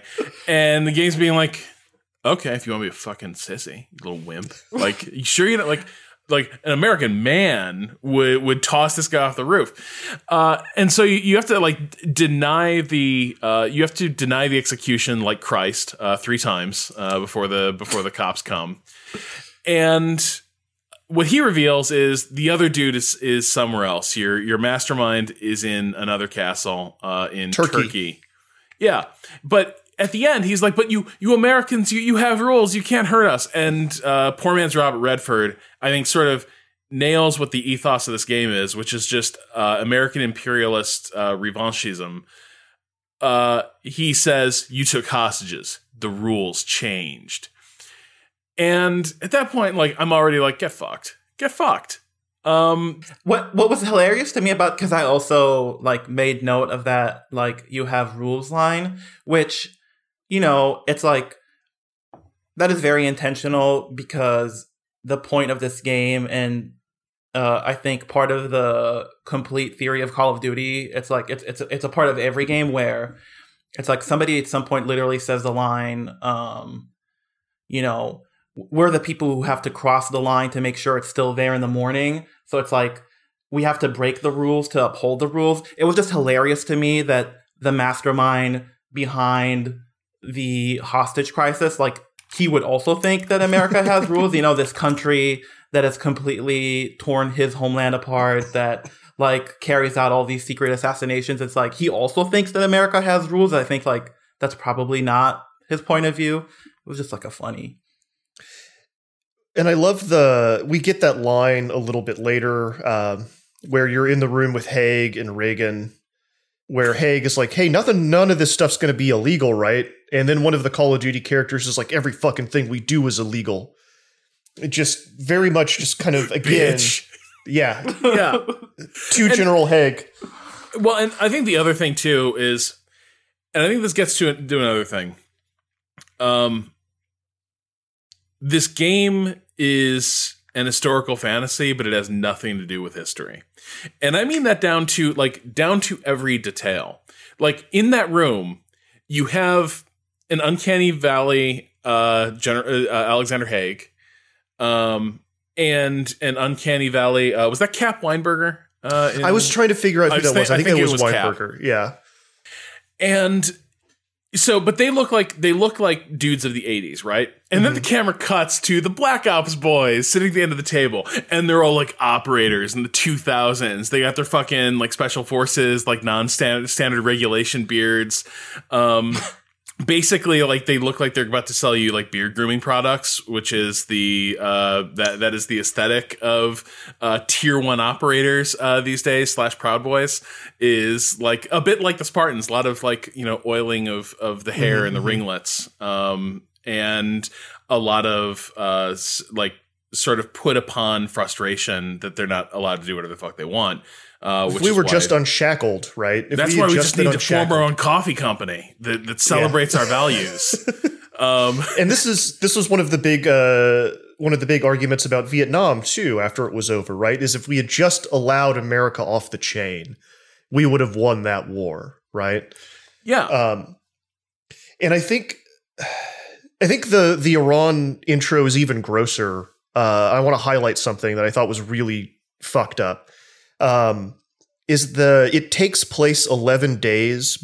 The op where you go and mess these guys up takes place 11 days before Reagan's inauguration. That's right. It's New Year's.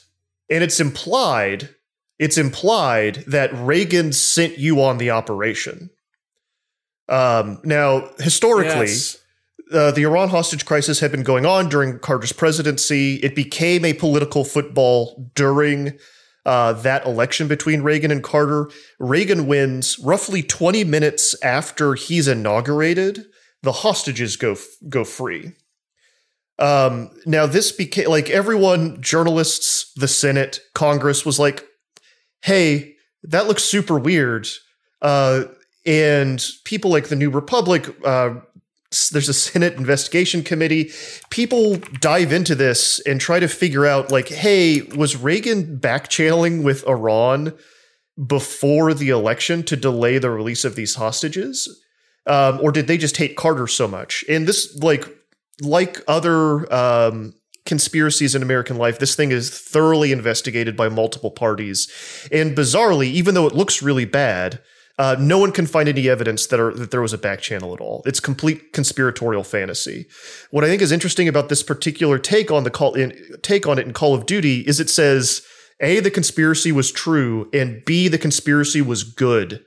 And if we had just gotten Carter out of there sooner and sent in Reagan's boys, we could have had this all cleared up so fast, right? Well, and then remember, early this year, some papers emerged from, I think, the Rockefeller Library, that did indicate that there were back channel efforts to scupper any efforts by the Carter administration to negotiate the release. Like literally in 2016, there were a round of stories being like, look, this is a conspiracy theory that's been like dead. It's dead and debunked. And then in 2020, like the very start of this year, like new evidence came to light that suggests like, oh yeah, Reagan completely spiked the hostage negotiations, much like Nixon did with the Paris peace talks. So yeah, so again, even here, the notion that this is at all about justice for the hostages is laughable. They're used here as a prop, as they were historically, to justify a posture and what's going to come next. And what comes next is an introduction that everything bad in history is down to this one rogue Soviet mastermind agent, Perseus. And again, this is the movie logic of these games, where the idea that there can be a mastermind who somehow masterminded the leaks at the Los Alamos lab that allowed the Soviets to develop the bomb faster. And also then this person would be engineering, the fall of South Vietnam, unrest in the United States in the 60s.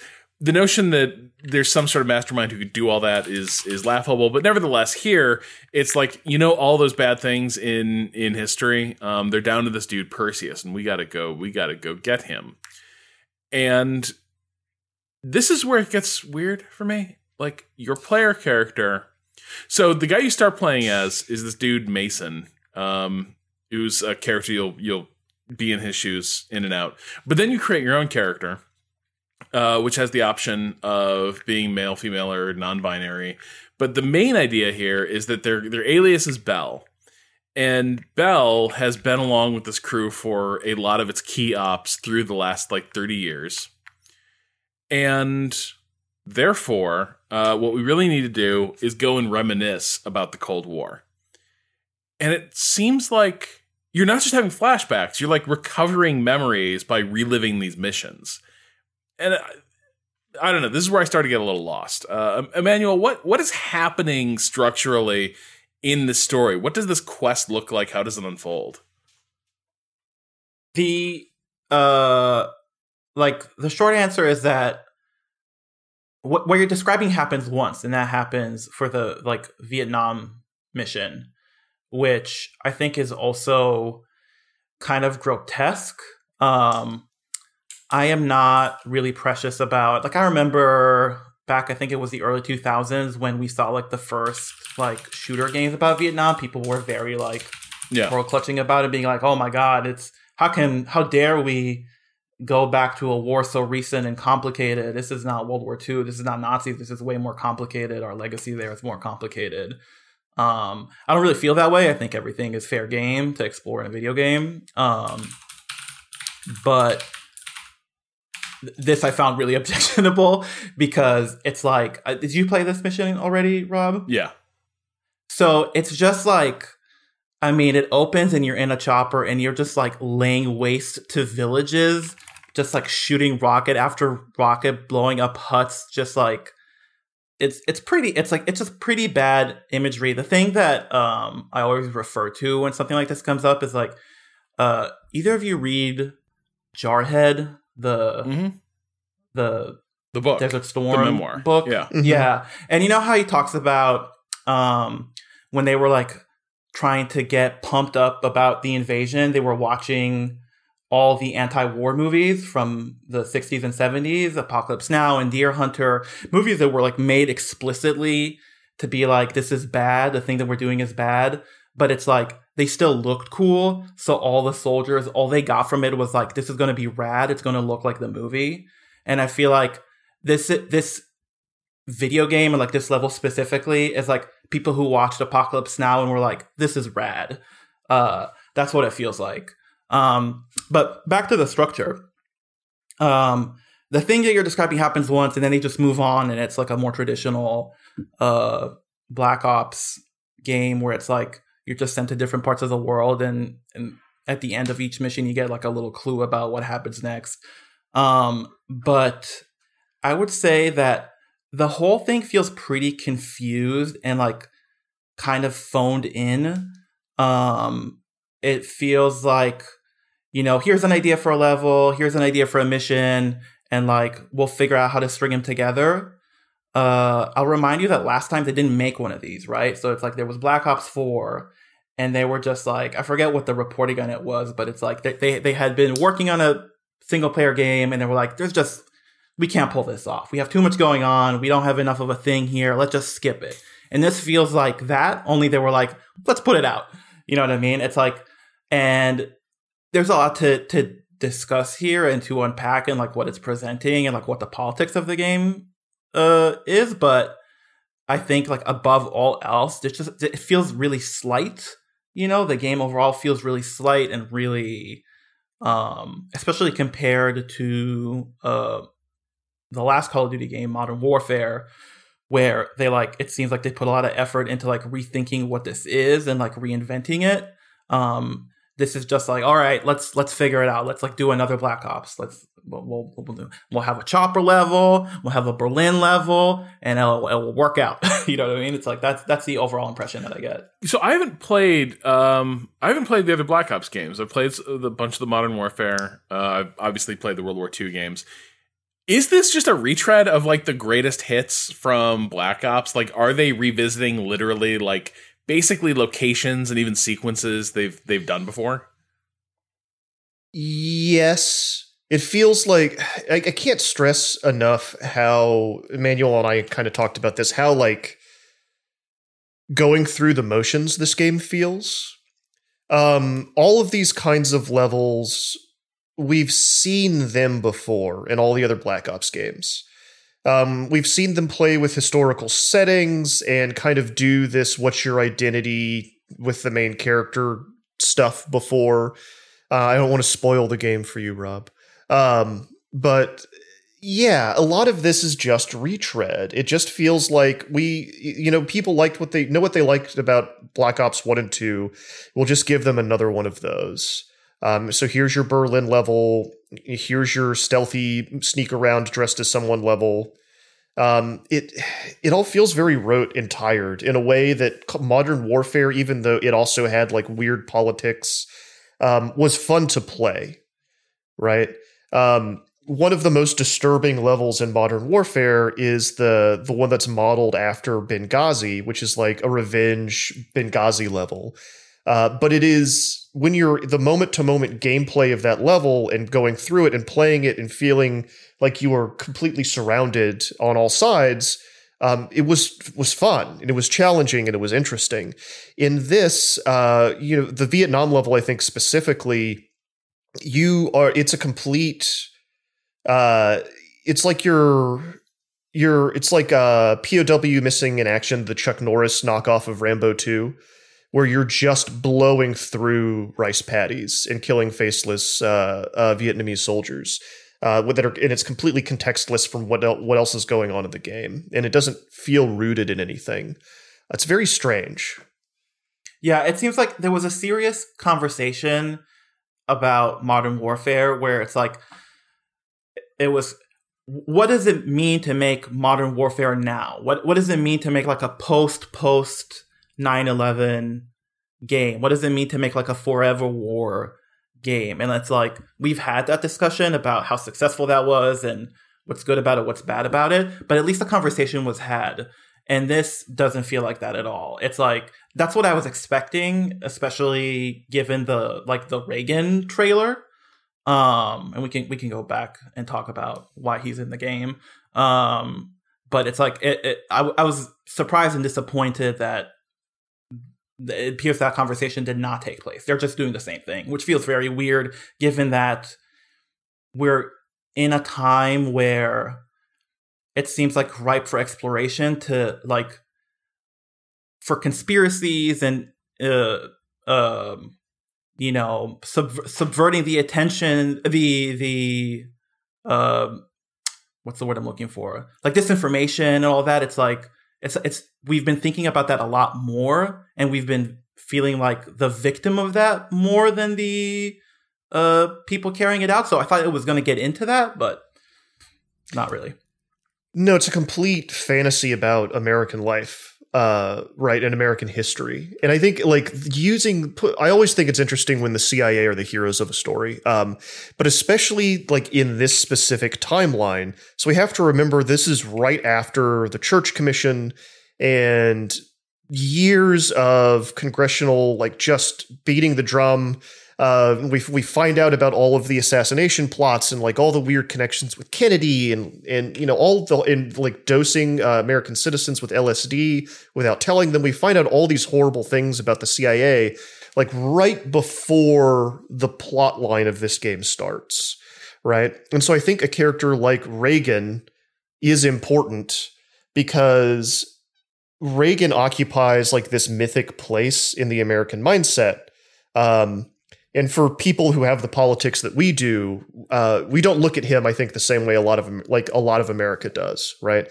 There's a lot of people that look at Reagan as the last time America was, I hate to put it this way, but great and morally great. I think that's important, because he had it was a very fucked up vision, but he had a very clear moral vision of what America and what right and wrong was. And America was always on the right side, right? So anything it was doing to help freedom, quote unquote, in America, it didn't matter what dirty skunkworks fucked up thing you were doing in the background, right?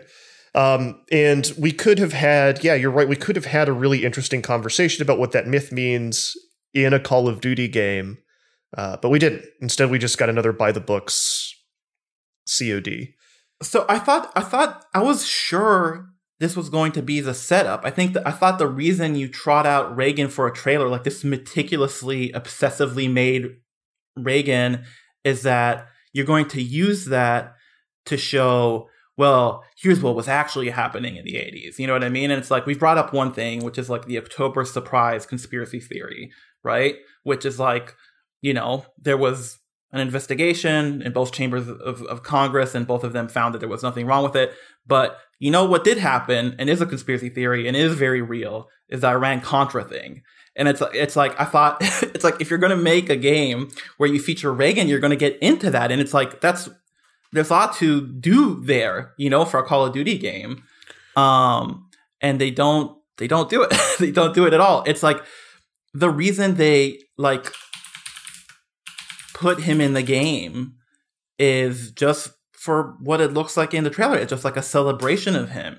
To be fair, there's not like a ton of him in there. There's like what you see in the trailer, which is like this long scene where he's like, you know, out you go, boys, like do the dirty work for America.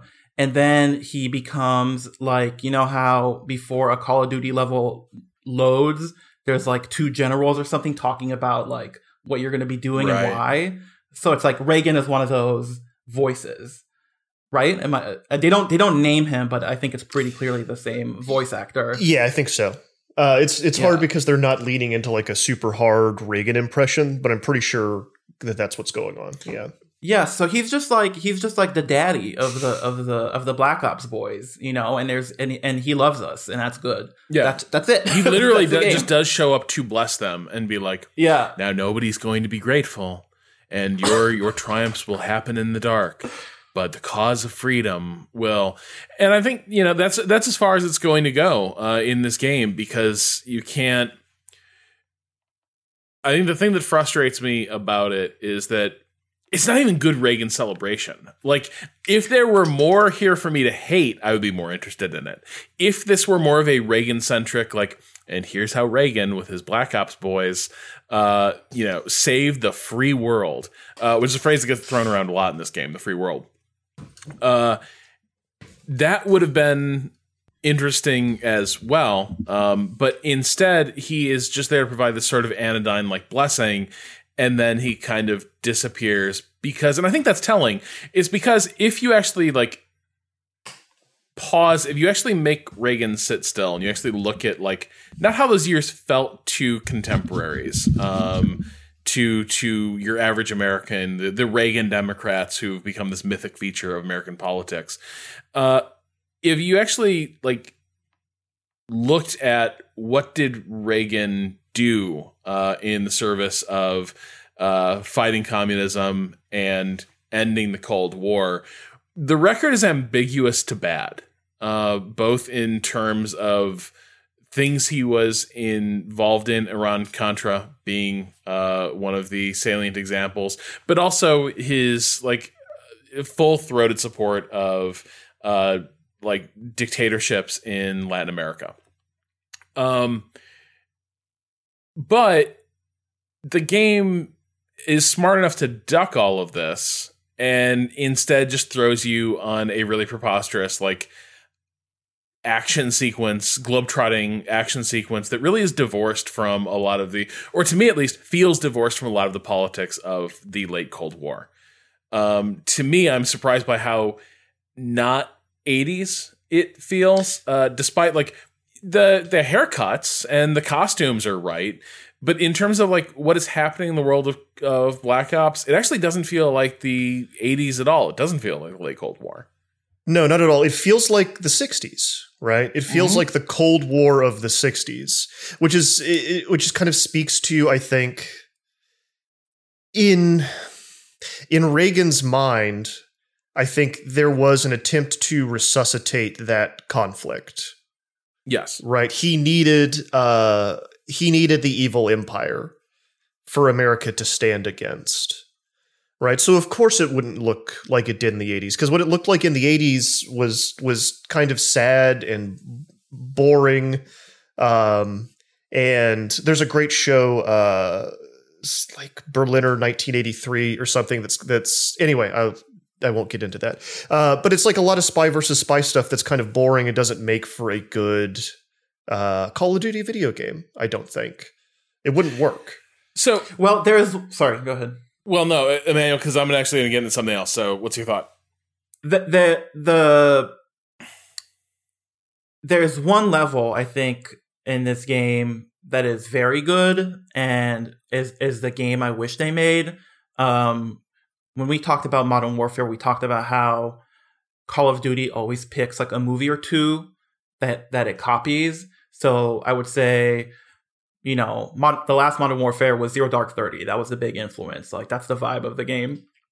And it copies sequences directly. And this game is Spy game. Munich and spy games, right? So it's like the Berlin and Amsterdam stuff. It's like, that's clearly Munich, like, you know, revenge missions against terrorists. And then the spy games you get mostly from this Robert Redford knockoff. But eventually you get to a level, because what is Spy Games? Spy Games is like a really fun movie where you cut from CIA operatives out in the field doing CIA stuff. It's and then an exit Robert interview. Redford. It is a 2.5 hour exit interview. Yeah. It's amazing. And it's like, there's that part of it that's really exciting. But then the really exciting part is like Robert Redford, like pulling the strings at Langley or wherever he is, just like working the bureaucrats to do what needs to get done. And eventually they do kind of get at an attempt at that. And it's like, it's at the KGB headquarters.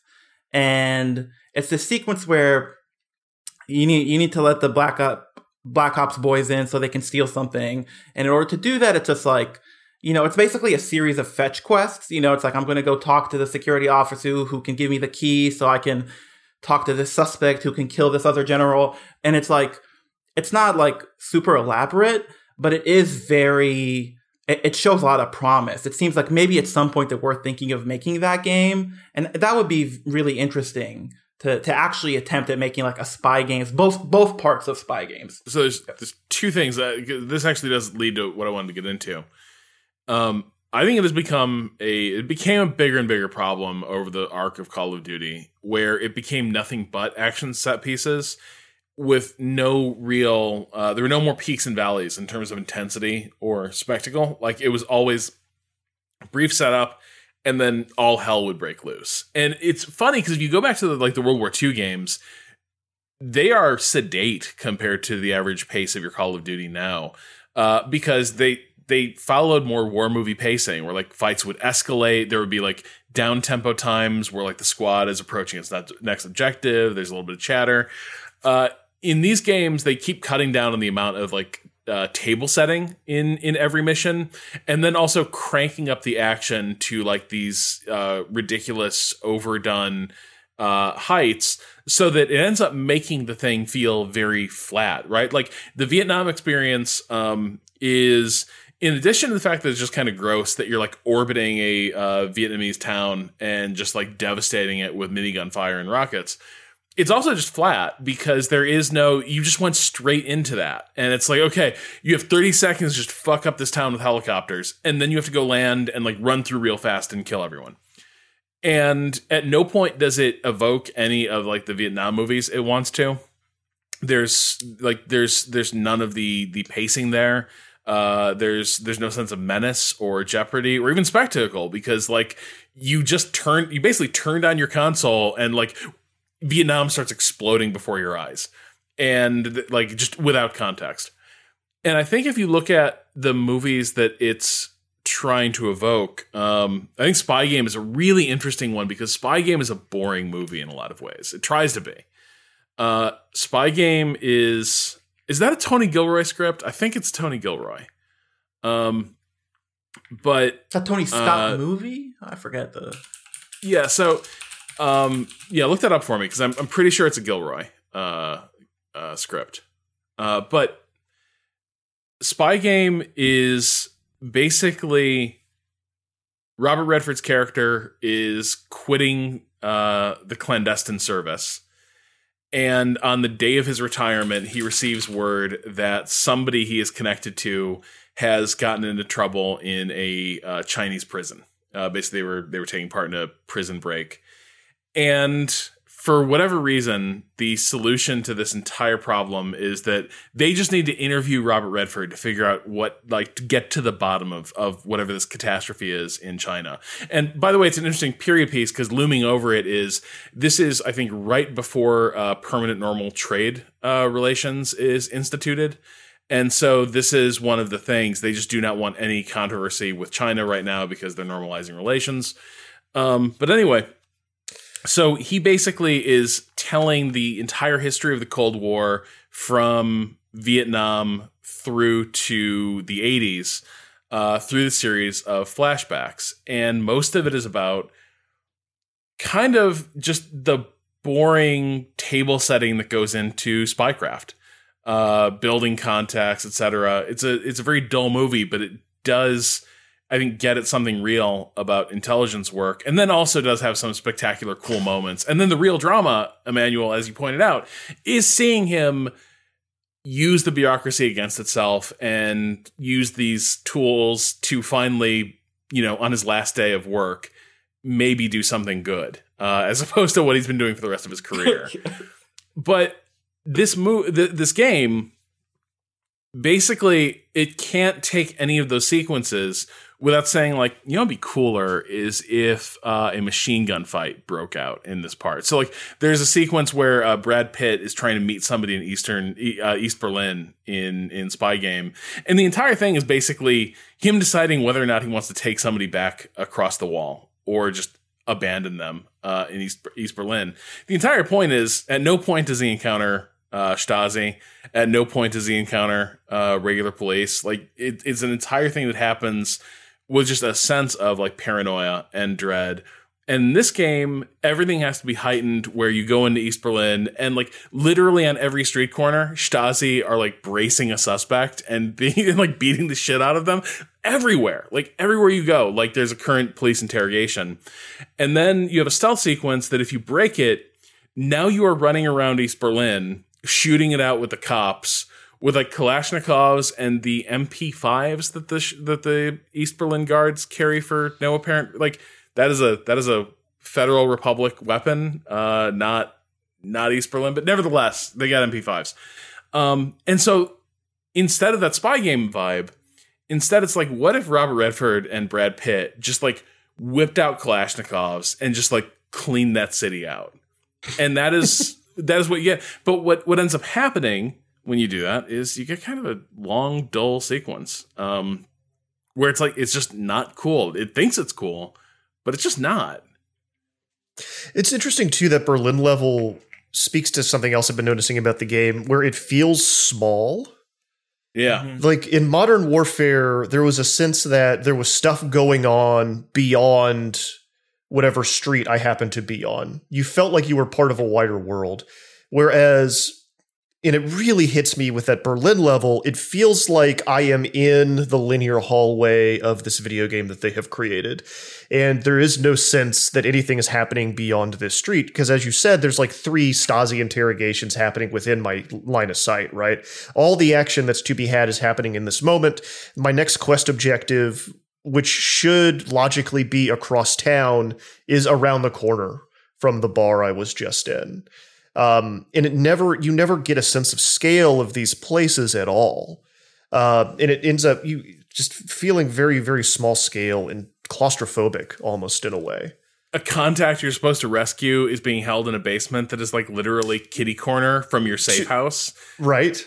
It's like, this is so like all of Berlin basically takes place in a courtyard, and they disguise it because they make you, if you do the stealth route, instead of just shooting your way across the courtyard, you go entirely around 3 faces of the courtyard through different buildings. Yep. And it's ridiculous. It's like this entire drawn out sequence to make you cover like 50 feet of ground because there's just not that much.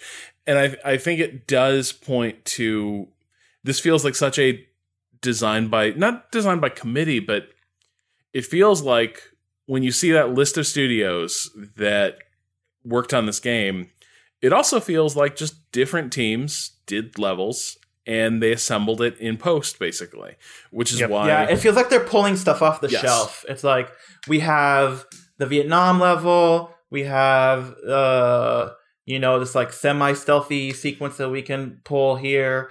Yeah, that's exactly what it feels like. And again, it's like, just remember that like they skipped one of these last time. So I don't know, it's like, are parts of what they were working on last time in here? Is this completely something new? I don't know. What was the point of that Vietnam level? Was it just they wanted you to remember to see if you could jog your memory about anything about Perseus? Was that like the whole reason we did that? So, you can tell me more. Emmanuel, tell me if it comes back. But what I can glean is that your character, Bell, has this recovered memory session to this awesome time in Vietnam. It's amazing. All the dialogue is like, Bell, are you ready to talk about what happened in Nam? And you have dialogue options that like, man, I haven't talked about Nam in years. And like one of the other guys in your squad, Sims, is like, man, I don't like thinking about Nam. And it's like, cool. And it's like, all right, this is going to be painful, but like, it's time to revisit what happened in Da Nang. Which I guess nobody got the memo that Da Nang is coastal. Because this is definitely in the Highlands. So complete wrong geography, but nevertheless. So you go and it's like, what's the traumatic recovered memory that Bell is going to give us? The time we awesomely fucked up a bunch of NVA troops and Creedence Clearwater was blasting. We were ripping it up. And so the entire point of it is Bell remembers the part where they found this Russian listening post and you kill the Russian dudes in it and you find this code book. And people are like, oh, we found Kurt Perseus's code book. But then people forget, they get distracted by the importance of this find because just as you find it, you get a radio message that's like the fire base is under attack. And that's where you discover that there is a nuke at the fire base because, and the game, to its credit, does highlight this, at a stage in the war when it was not going well, which was a lot of it, Westmoreland, who was then commander of the, I think, MACV, Military Assistance Command, was like, you know what we're going to need to do to stabilize the situation possibly is release tactical nuclear control to field commanders, i.e. me, in Vietnam. And as far as I know, that plan withered on the vine. Like Westmoreland like made a request that was like prima facie, like beyond the pale for but it was MacArthur level grandiosity. But in this game, it goes so far as somehow the plan is we're going to put tactical nuclear devices at forward operating bases and fire bases in Vietnam to, I guess, nuke the country in order to save it. But you have to go back and rescue the nuke before the NVA can overrun the outpost. But in the wake of that, after you've saved the nuke, what everyone realizes is because you remembered the code book, the group now has the code book. Like, that's it. That is, like, you come to, it's like, whoa, I didn't like that flashback. And it's like, man, you decoded that code book faster than anyone we've ever seen. And Belle's like, what? I don't remember that. Which, by the way, this entire game has this vibe of, like, there's something up with Belle. There's little visual audio hallucinations. TVs do weird shit when Belle walks into a room and you see clips of, like, some bizarre stuff on the screen, but then it's gone. But Belle's like, whoa, like, I decoded a code book. And they're like, yes, you did. And that unlocked the next mission. But yeah, so the point of the Vietnam mission was so that Belle could recall the time they found Perseus's code books. And therefore, basically be like, hey, we have a code book. And then Adler, Robert Redford, was able to put in the requisition order for the code book. And that was it. That's why you do that. I love the idea that while Belle is just sitting there while Adler and Sims and the other characters are kind of around him. Like, hey, you remember when you got into that chopper and then you killed all those Vietnamese people for us? Do you remember? Do you remember that? Wasn't that awesome? And just completely feeding that person lines and memories. Like, if we zoomed out and that was what was going on at the end of the game, maybe it will all have been worth it. So if I'm holding out hope for a Manchurian Candidate / like MK Ultra type mind control thing, Emmanuel, am I barking up the right tree? Fuck yes. All right. This game could still be saved. Twist ending. It will not. Redeems the message. Spoilers. Won't be. So another defining feature of the Black Ops games versus the main series is giving you somewhat of a choice in the moments of the game. I don't know if Galt, if you remember that from previous games, but it's like you get choices and there's even like several endings and stuff like that. So it's like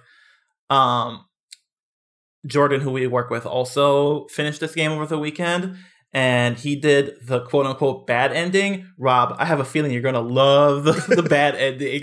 Like, imagine what in a game where Reagan is the goddaddy. Imagine what their bad ending would be. That would be an ending that you would like. You know what I mean? I think Jordan killed Reagan and Mary Nancy. I mean, not that, but it's just like given to the Oedipal impulse of. You marry Jane Wyman. What's wrong with you, Rob? Yeah. Like what is the communist nightmare resolution of the Cold War? Is you know what I mean? Yeah. So it's yeah. I just imagine McDonald's arches falling. That's all I can see in my head. Instead of the Berlin Wall coming down, it's like McDonald's signs. It's such a preposterously dumb game.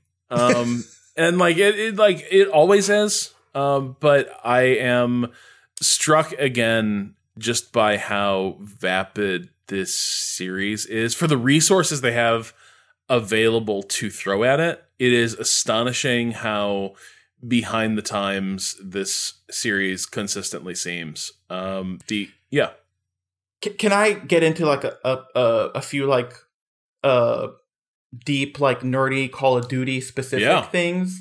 So I've played all of them and I've dabbled in the multiplayer of all of them, and I think Modern Warfare is the best one, and at this point I've played it more than any other one, and because of Warzone, which I play socially, it's like I've played it a lot. Like I play it almost daily. I've stopped recently, but we a few of us play it a lot. And in addition to like rethinking conceptually what Call of Duty is, there was like a big tech upgrade that they did for Modern Warfare. It's a new engine, and I forget, they have weird naming conventions, but I think it's like MW8 is the engine that they did for the recent Modern Warfare. And it's like the movement is a little slower. but vaulting is like really smooth and the sliding is really smooth and it just like feels more grounded compared to other Call of Duty games. And this game is using the previous Black Ops engine, which is itself like a version of an older iterated upon engine. So in a very real way, it feels like a step back from Modern Warfare. It just feels like an older, if you think about the legacy of Call of Duty games, where it's like the original was like some modified Quake engine and all of them had this like really fast, almost cartoony, arcadey movement. They ditched that in Modern Warfare and like changed it up a bit. And now this is going back to that. And I think it makes it feel really old and dated. And that's true for both single player and multiplayer. Just quickly on multiplayer, it seems to me like that's where they put in a ton of effort. Like that's where they really try to like, okay, let's put our mark on this. And I only played it a little bit, but they basically turned it into Battlefield is kind of what they did. It's like a big map. You take and hold these points. It's like, I think it's the biggest like 24v24. And it's it's interesting and it's a departure. So I want to try it a bit more, but it is still, it feels wrong to me as someone who has spent so much time playing Modern Warfare. If it's just like the basics of like moving around and shooting the guns, it just feels old. So it's kind of a non-starter. And then they just put up a blog post about how all of this integrates with Warzone, which is obviously this like runaway hit that they have now. But Warzone uses the Modern Warfare engine, but stuff you'll unlock in Cold War will be able to be added to Modern Warfare and Warzone. But so it's like it remains to be seen how all that stuff is going to be integrated. So I'm interested in seeing how they do that. I wonder if Black Ops Cold War multiplayer is basically going to be like Dead on Arrival. I doubt it because the sales are through the roof. Yeah, like it's selling really well, and I know that people really like Black Ops and they like how it feels. Like there are people who prefer that game to Modern Warfare, but that's pre the new engine, so I don't know how it will work out. You feel like Black Ops and Modern Warfare are the two pillars, right? And you know, they try all these different things that don't ever quite catch on, and people always want to return to those two particular fantasies.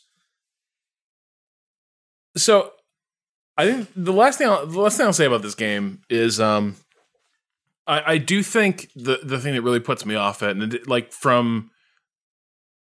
You have all these issues with the way levels are designed. It's really asinine vision of the 80s. But I think the thing that really like kind of grosses me out about it is that it has, I think it does like as detached from politics as from like real world politics of the era as it feels. There is to me a palpable like core of just like late imperial rage running through it that is kind of creepy. Yeah, it's probably loudest in that sequence at the start around the masterminds behind the embassy hostages. But running through all of it is just the sense that like it's time to take the fucking gloves off and do what's right, do what needs to be done.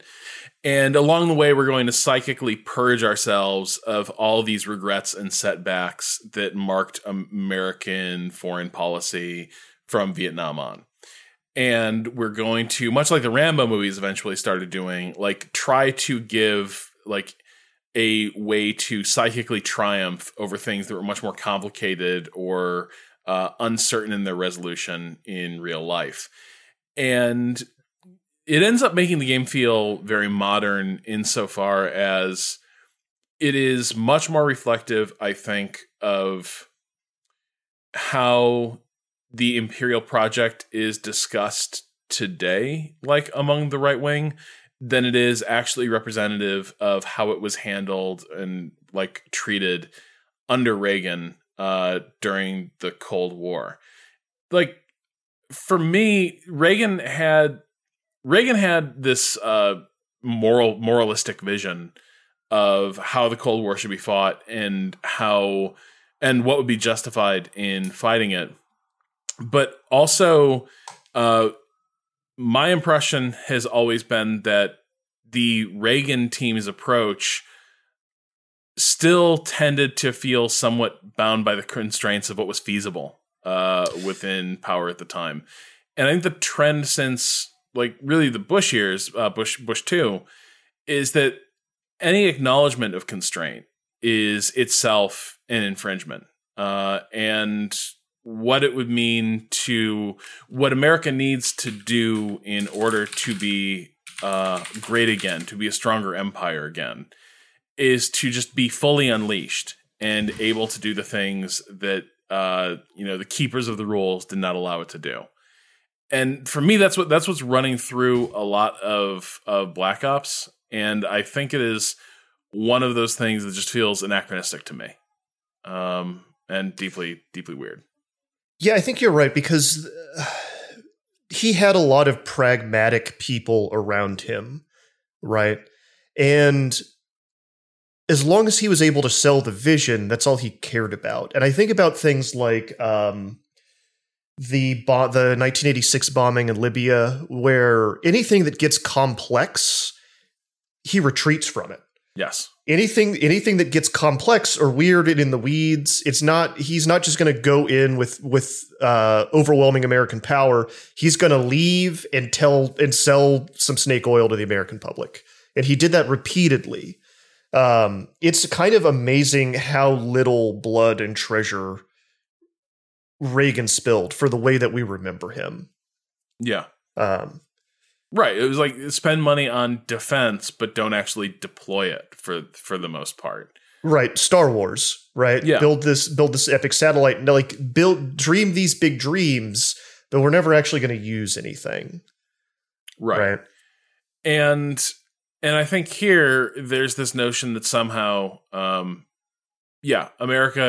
was chained down by rules and by, archaic values. And much of the action of this game is taking this obviously gross group of characters and being like, just, going to turn you loose to do what needs to be done. And I think the other part of it is, of course, when have dudes like this ever not been allowed to basically do what they wanted? Like, when have the gloves been on? Yeah. Like, that's the other part of this. Like, and because the game refuses to address this, you have this argument that that the triumphalism of post World War II was lost because good men were denied the power to do what needed to be done.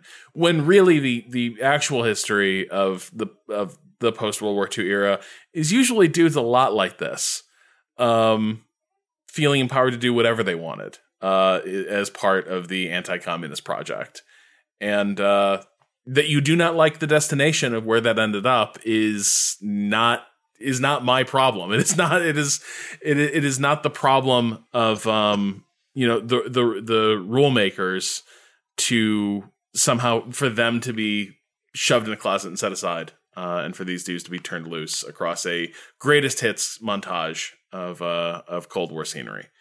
So I don't know. To the history bit of it, I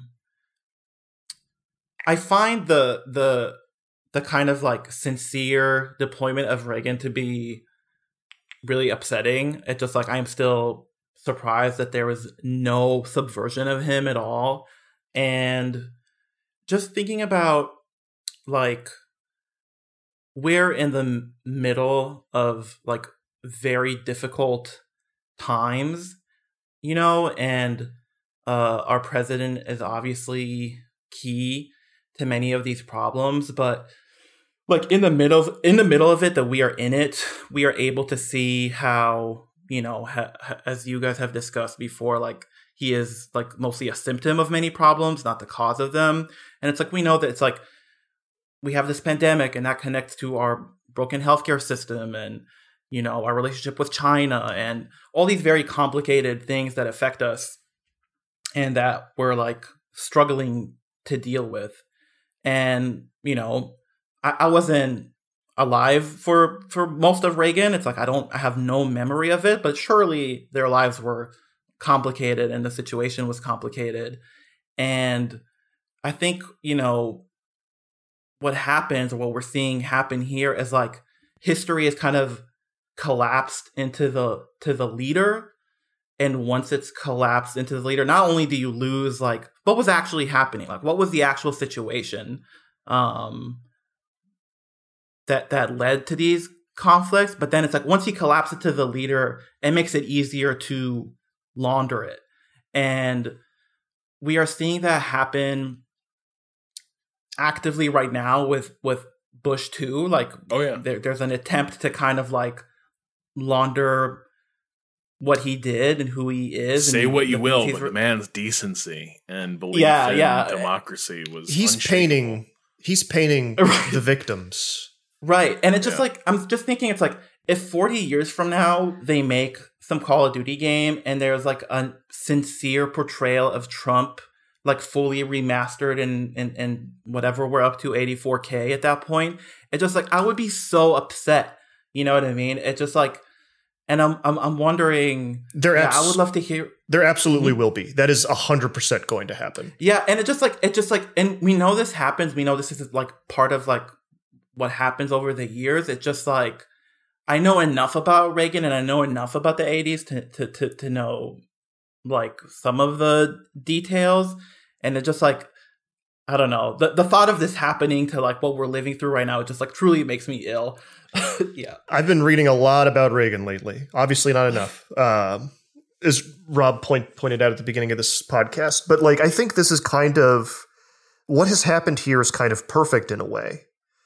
Because you had these two views of Reagan right from the beginning of his life, where essentially half the people that saw him and interacted with him took the facade that he was putting up at face value and believed that he was this noble, forthright, morally righteous cowboy that he presented himself to be. And then the other half of the people that interacted with him completely saw through the facade and thought it was all bullshit. And you see this, I think there's like a really telling anecdote from his high school years where he was a lifeguard. He claimed to have personally saved 77 people's lives while he was a lifeguard. That's the number that he put to it. They printed fucking pool. Yeah, they put this in they put this in his high school yearbook. And like half the people he went to high school with were like, Reagan's completely full of shit. And the other half like bought it hook, line, and sinker. And that is the story of Reagan throughout his entire life and into his presidency. And so now all that's left when we talk about Reagan is this collapsed history and this myth. The myth that he built persists. Right? No one wants to talk, like, you talk to his children, you get a much different story about the man. But nobody wants to talk to his kids. Everyone wants to remember when we had Nancy and Ron. Well, not everybody, but there's a lot of people that want to remember the good times of the 80s with Nancy and Ron in charge. And look, they were great on the cover of magazines. It's the famous Vanity Fair picture where he's sweeping her off her feet. And then underneath that, all this horrible shit is going on in American culture, in American society, and in American politics in the 1980s. That he is just this smiling face on top of, right? Obviously, you know, the biggest one that comes to mind immediately is the AIDS crisis and the complete like mishandling of that. Trickle down economics, all these ways that being poor and being marginalized in this country, we're always not great, but we're actively like criminalized and punished. Just something that people should like look up the Wikipedia page of is the air traffic controller strike. Is something that we've been thinking about lately in regards to the post office. It's just like such a monumental act that had such devastating effects on labor to this day. Just continue. I'm just like, Go ahead and Google that. Yeah, no, that's a great example. That's a great example. And that was really early in his presidency, too, if I remember correctly. That was one of the defining things of his first term. But I see, like, I've been reading, like, just a lot about Reagan lately, and I see this very obvious through line from him to Donald Trump. And the way that, and I already see it happening now. I see it happening actively. That the way that we remember Reagan is, or the way that the right wing and the fans of Reagan remember Reagan is going to be the way that they will remember Trump. It's going to be the same.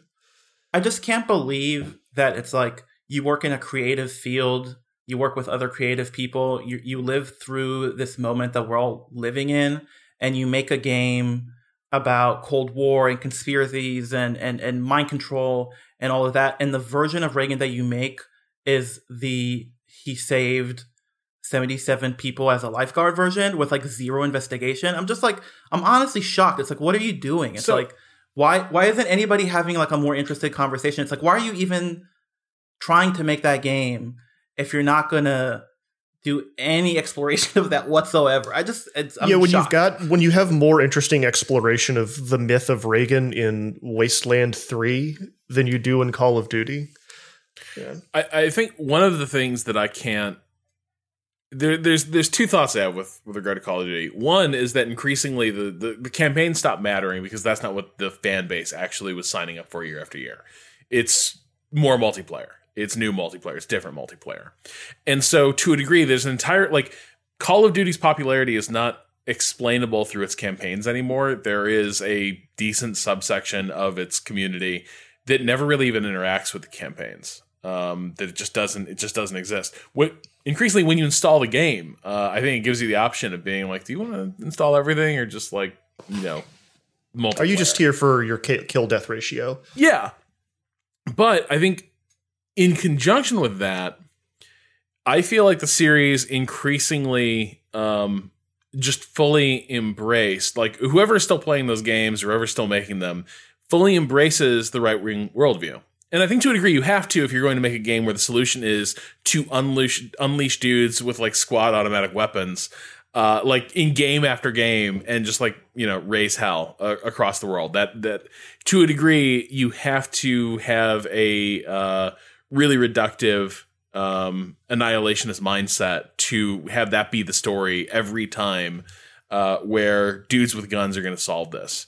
And even when the game has, like, I remember when Modern Warfare, the first Modern Warfare came out, there was some discussion in the game's blogging space about, like, was the Spectre gunship mission anti-war? It was eerie. It felt anti-war because it captured the eerie, slightly malevolent feeling of like live leak videos from that period. And so you could play that sequence and think like, oh, like, there's a critique happening here. But I think increasingly it's been obvious that like there was no critique there at all. And mostly stuff happened in Call of Duty because it was topical and because it felt cool. And so when I look at a game like this, I think one of the reasons I feel profoundly alienated from it is that it fully feels like the reason it's not engaging with Reagan seriously at all, or the history seriously at all, is because basically this is the video game equivalent of an old like presidential photograph yellowing under glass in someone's house. And that's what we get here. This is a Call of Duty campaign for whoever still has a sentimental view of Reagan. We built that story for you. And I think this is one reason why I feel just so like profoundly certain that not only do I not like this game, but like it is being built for an audience like 180 degrees from me, that is still really bought into this myth of Reagan as a unifying, aggressive right-wing figure. The last time America was great. Yeah. So, not a good game. Not a good game. No, not even fun to play. And that's what's really shocking is like, even though Modern Warfare had grotesque politics, it was at least a good time to play. This one is not.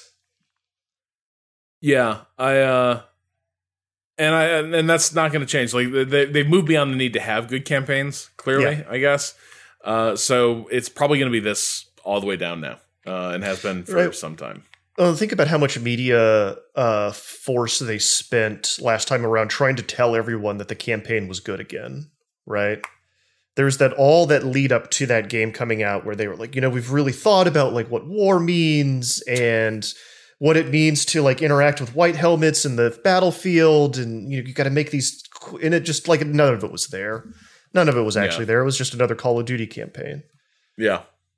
Well, I think we will leave it there. That's Call of Duty, folks. Maybe the multiplayer will win us over in time, but probably not. Back to Warzone for us. Yeah. Just really quickly, quick temperature check. We're all playing Assassin's Creed Valhalla. Emmanuel, you've started playing it. Do you agree with Matthew's perspective? Do you like the Valhalla? I agree that for whatever reason, it is delightful to just like storm an abbey and kill the poor Christians. I don't know what's wrong with us. I don't know why it feels good, but it does. I don't know. I'm not going to lie. It just does. Take Christ silver. Yeah. So it's like, that feels great. I'm enjoying it a lot. That's what I want to play right now rather than work. And I'm looking forward to like playing it all of Thanksgiving break, probably. I will say, and I will challenge Matthew to explain, because it's like, what part of the game is fun exactly? I'm not sure I can point at it, but like I told Rob earlier, it's like fun in the aggregate. You know what I mean? It's just like the notion of like invading England and like building my colony and like recruiting people and like leveling up. It's like all of that sounds good, you know what I mean, on paper, and it's like that's what I want to do. That's the kind of game I'm looking to get lost in right now. But whereas in what's a samurai game? Ghost of Tsushima.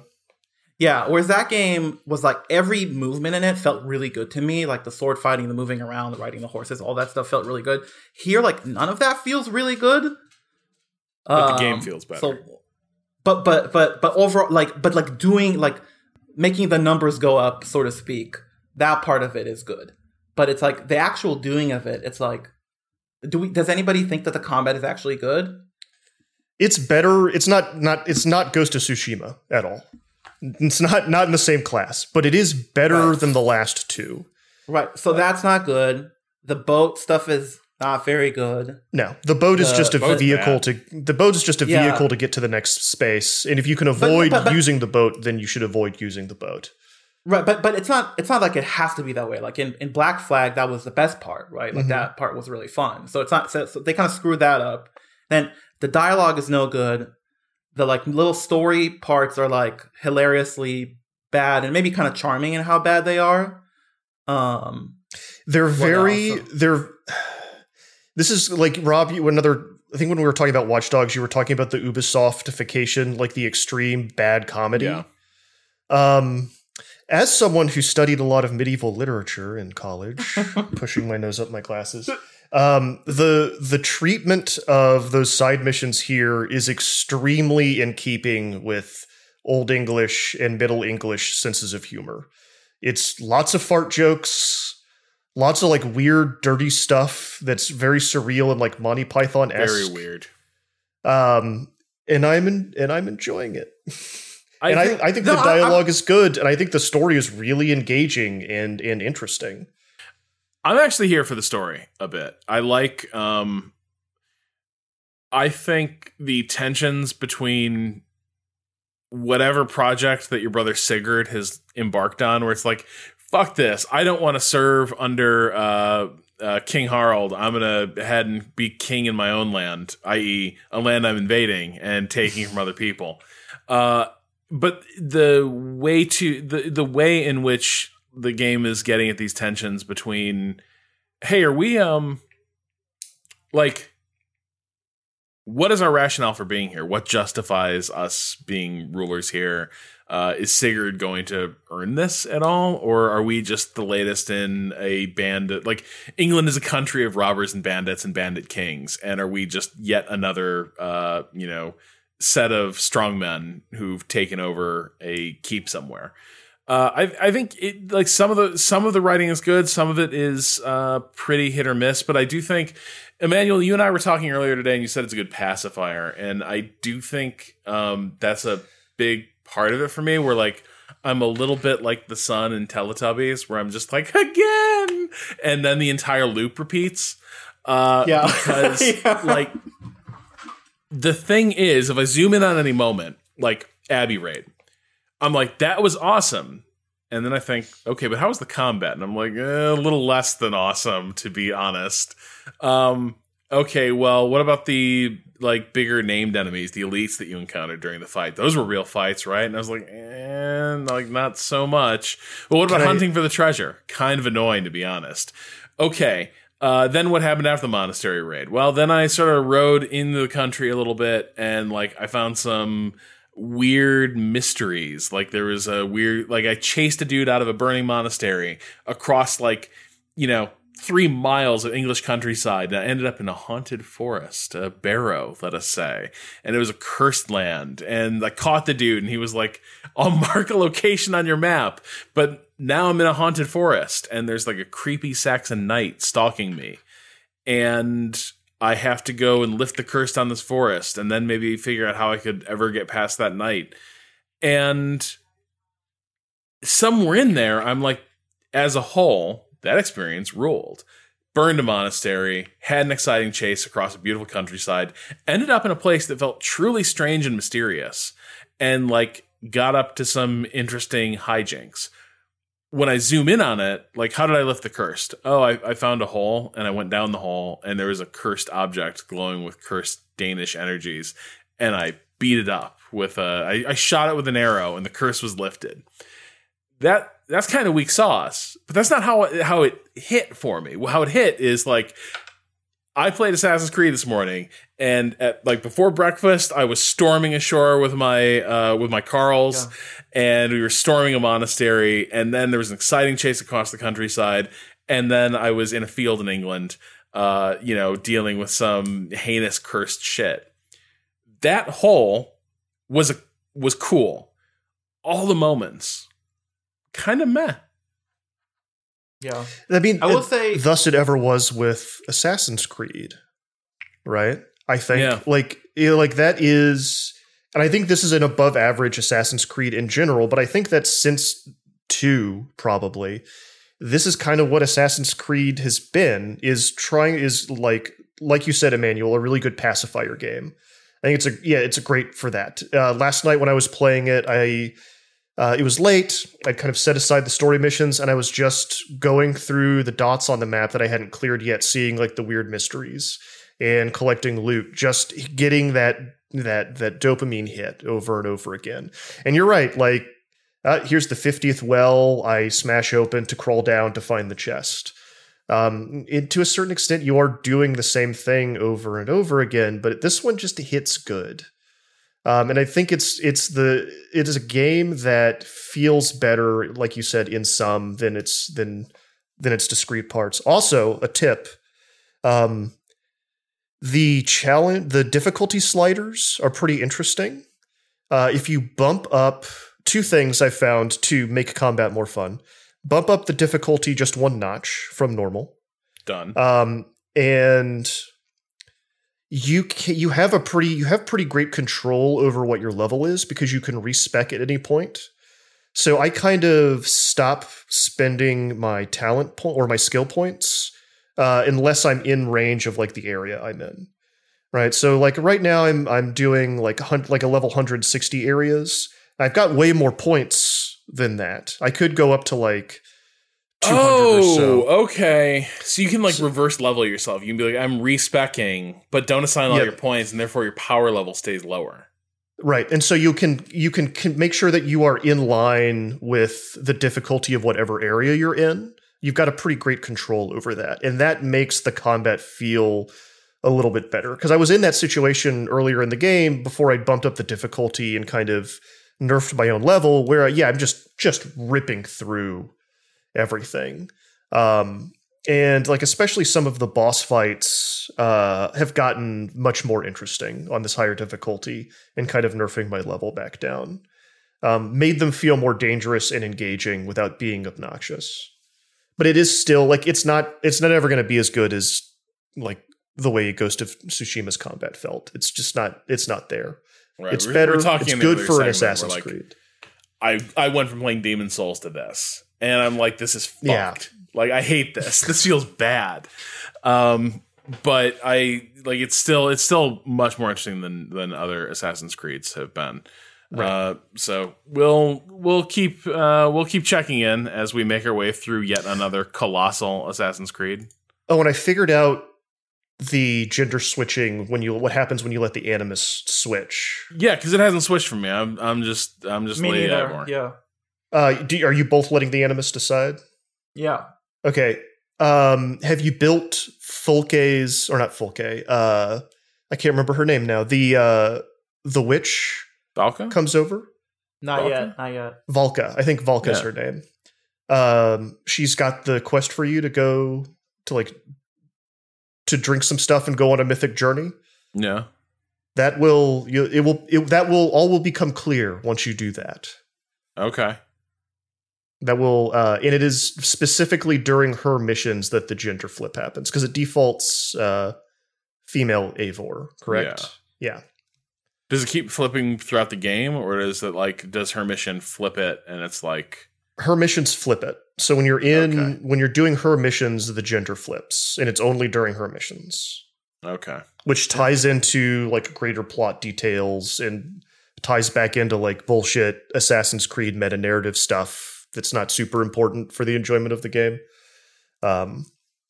Okay. Yeah. Cool. I'm curious to see what they end up doing with this, if anything, because they do keep making a point of it. Like when you go outside the Animus to the ongoing plot. By the way, as somebody who hasn't finished any of these games and remembers Layla from Assassin's Creed Origins as a pretty buttoned down researcher for Abstergo, you cut to her strung out of her mind in a cabin in New England, just like fully in like with nail and eye mode, in her quest to like save the world. I'm like, whoa, Layla, what has happened? Are you okay? And then she starts like drinking from the faucet, and I'm like, probably not. No, does not look okay. But you know things are pretty dicey for her because she's wearing like tons of eyeliner. Right. So she done got Jokerfied, and who knows what that portends for the fate of the world in Assassin's Creed. But that will do it for today's episode. Please send your questions to gamingadvice.com with subject question. As you heard at the top of the show, we are quick to respond. We are comprehensive in our approach to the letterbox. You can keep up with the site by going to waypoint.vice.com, and you can follow us on social media. We are at Waypoint on Twitter. On Facebook and YouTube, we are Waypoint Vice. You can follow me on Twitter at Rob Zachney. Matthew, where can people follow you? People can find me on Twitter at MJGAULT, and I also have a national security current affairs podcast called Angry Planet. And Emmanuel. I'm at Emmanuel Myberg on Twitter. You're not going to do the... I just looked it up. I think Did you lose Derek bargains? Stopped paying for the domain. Yeah, I think expired? Derek stopped paying for it. Yeah, he paid for it. He bought me Ask.Bargains, and it seems to be gone. Quick, someone buy it up. Apologies. Wait, who bought it? It's Primo Real Estate. Derek Mead, our former boss. Sold it to Derek? No, he bought it for me. Oh. He was like, hey, guess what? Surprise, Ask.Bargains is your Twitter now. You should probably and try that URL, man. Like, yeah. And then he let it expire. I would not let that. That is real. I think Kato's correct. That is valuable real estate. As much as it might dismay me to acknowledge, like that, 3-letter URL for a .bargains. That's great. Anyway, Our theme music is by Bowen. The track is Miss You off the EP Pale Machine. Learn more at waypoint.zone/Bowen, Boen. That'll do it for this week. We'll be back next week. Not next week. We'll be back Thursday with another episode of Waypoint Radio. Friday. Well, for me, it's Thursday, Kato. I know, but for them, you're right. You're right. listeners. I gave people a glimpse behind the curtain, and they were not prepared to see. Because I ain't getting that shit up ready reality. on Thursday. I don't got time for that. That's true. We'll be back on Friday with a show we recorded on Thursday. Yes. Until then, fuck capitalism. Go home.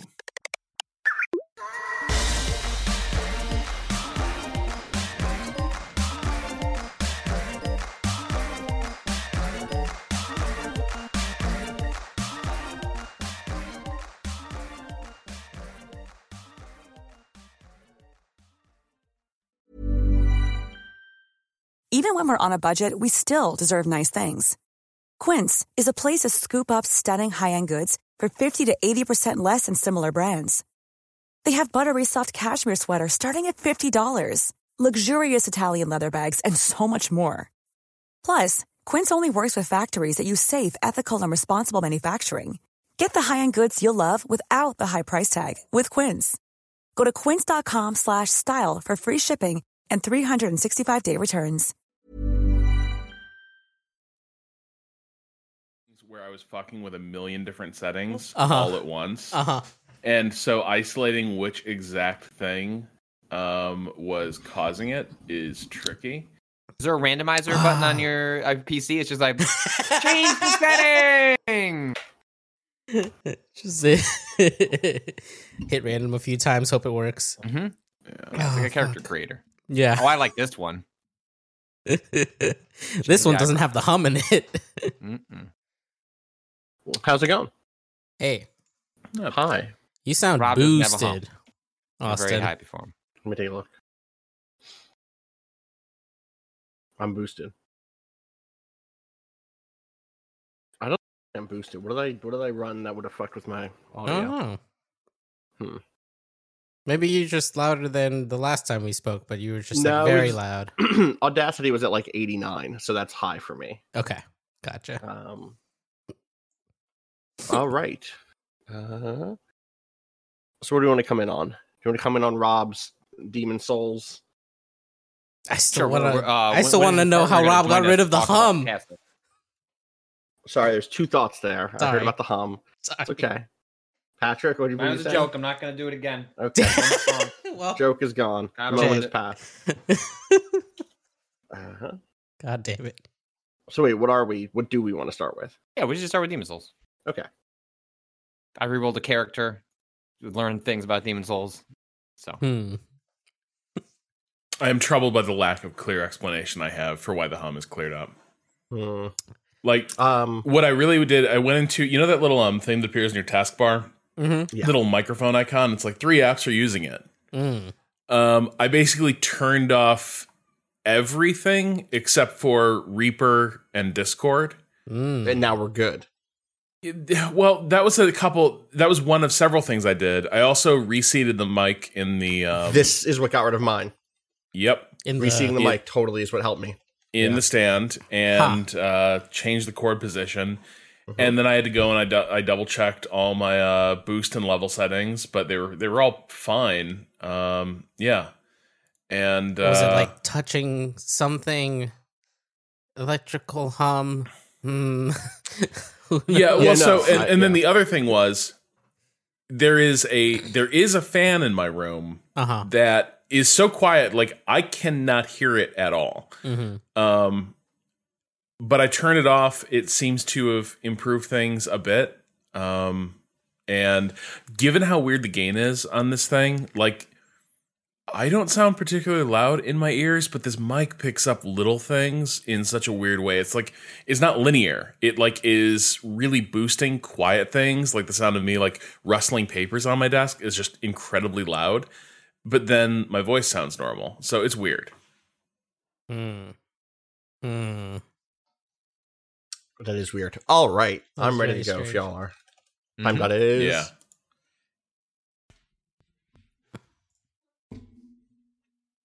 Y'all there?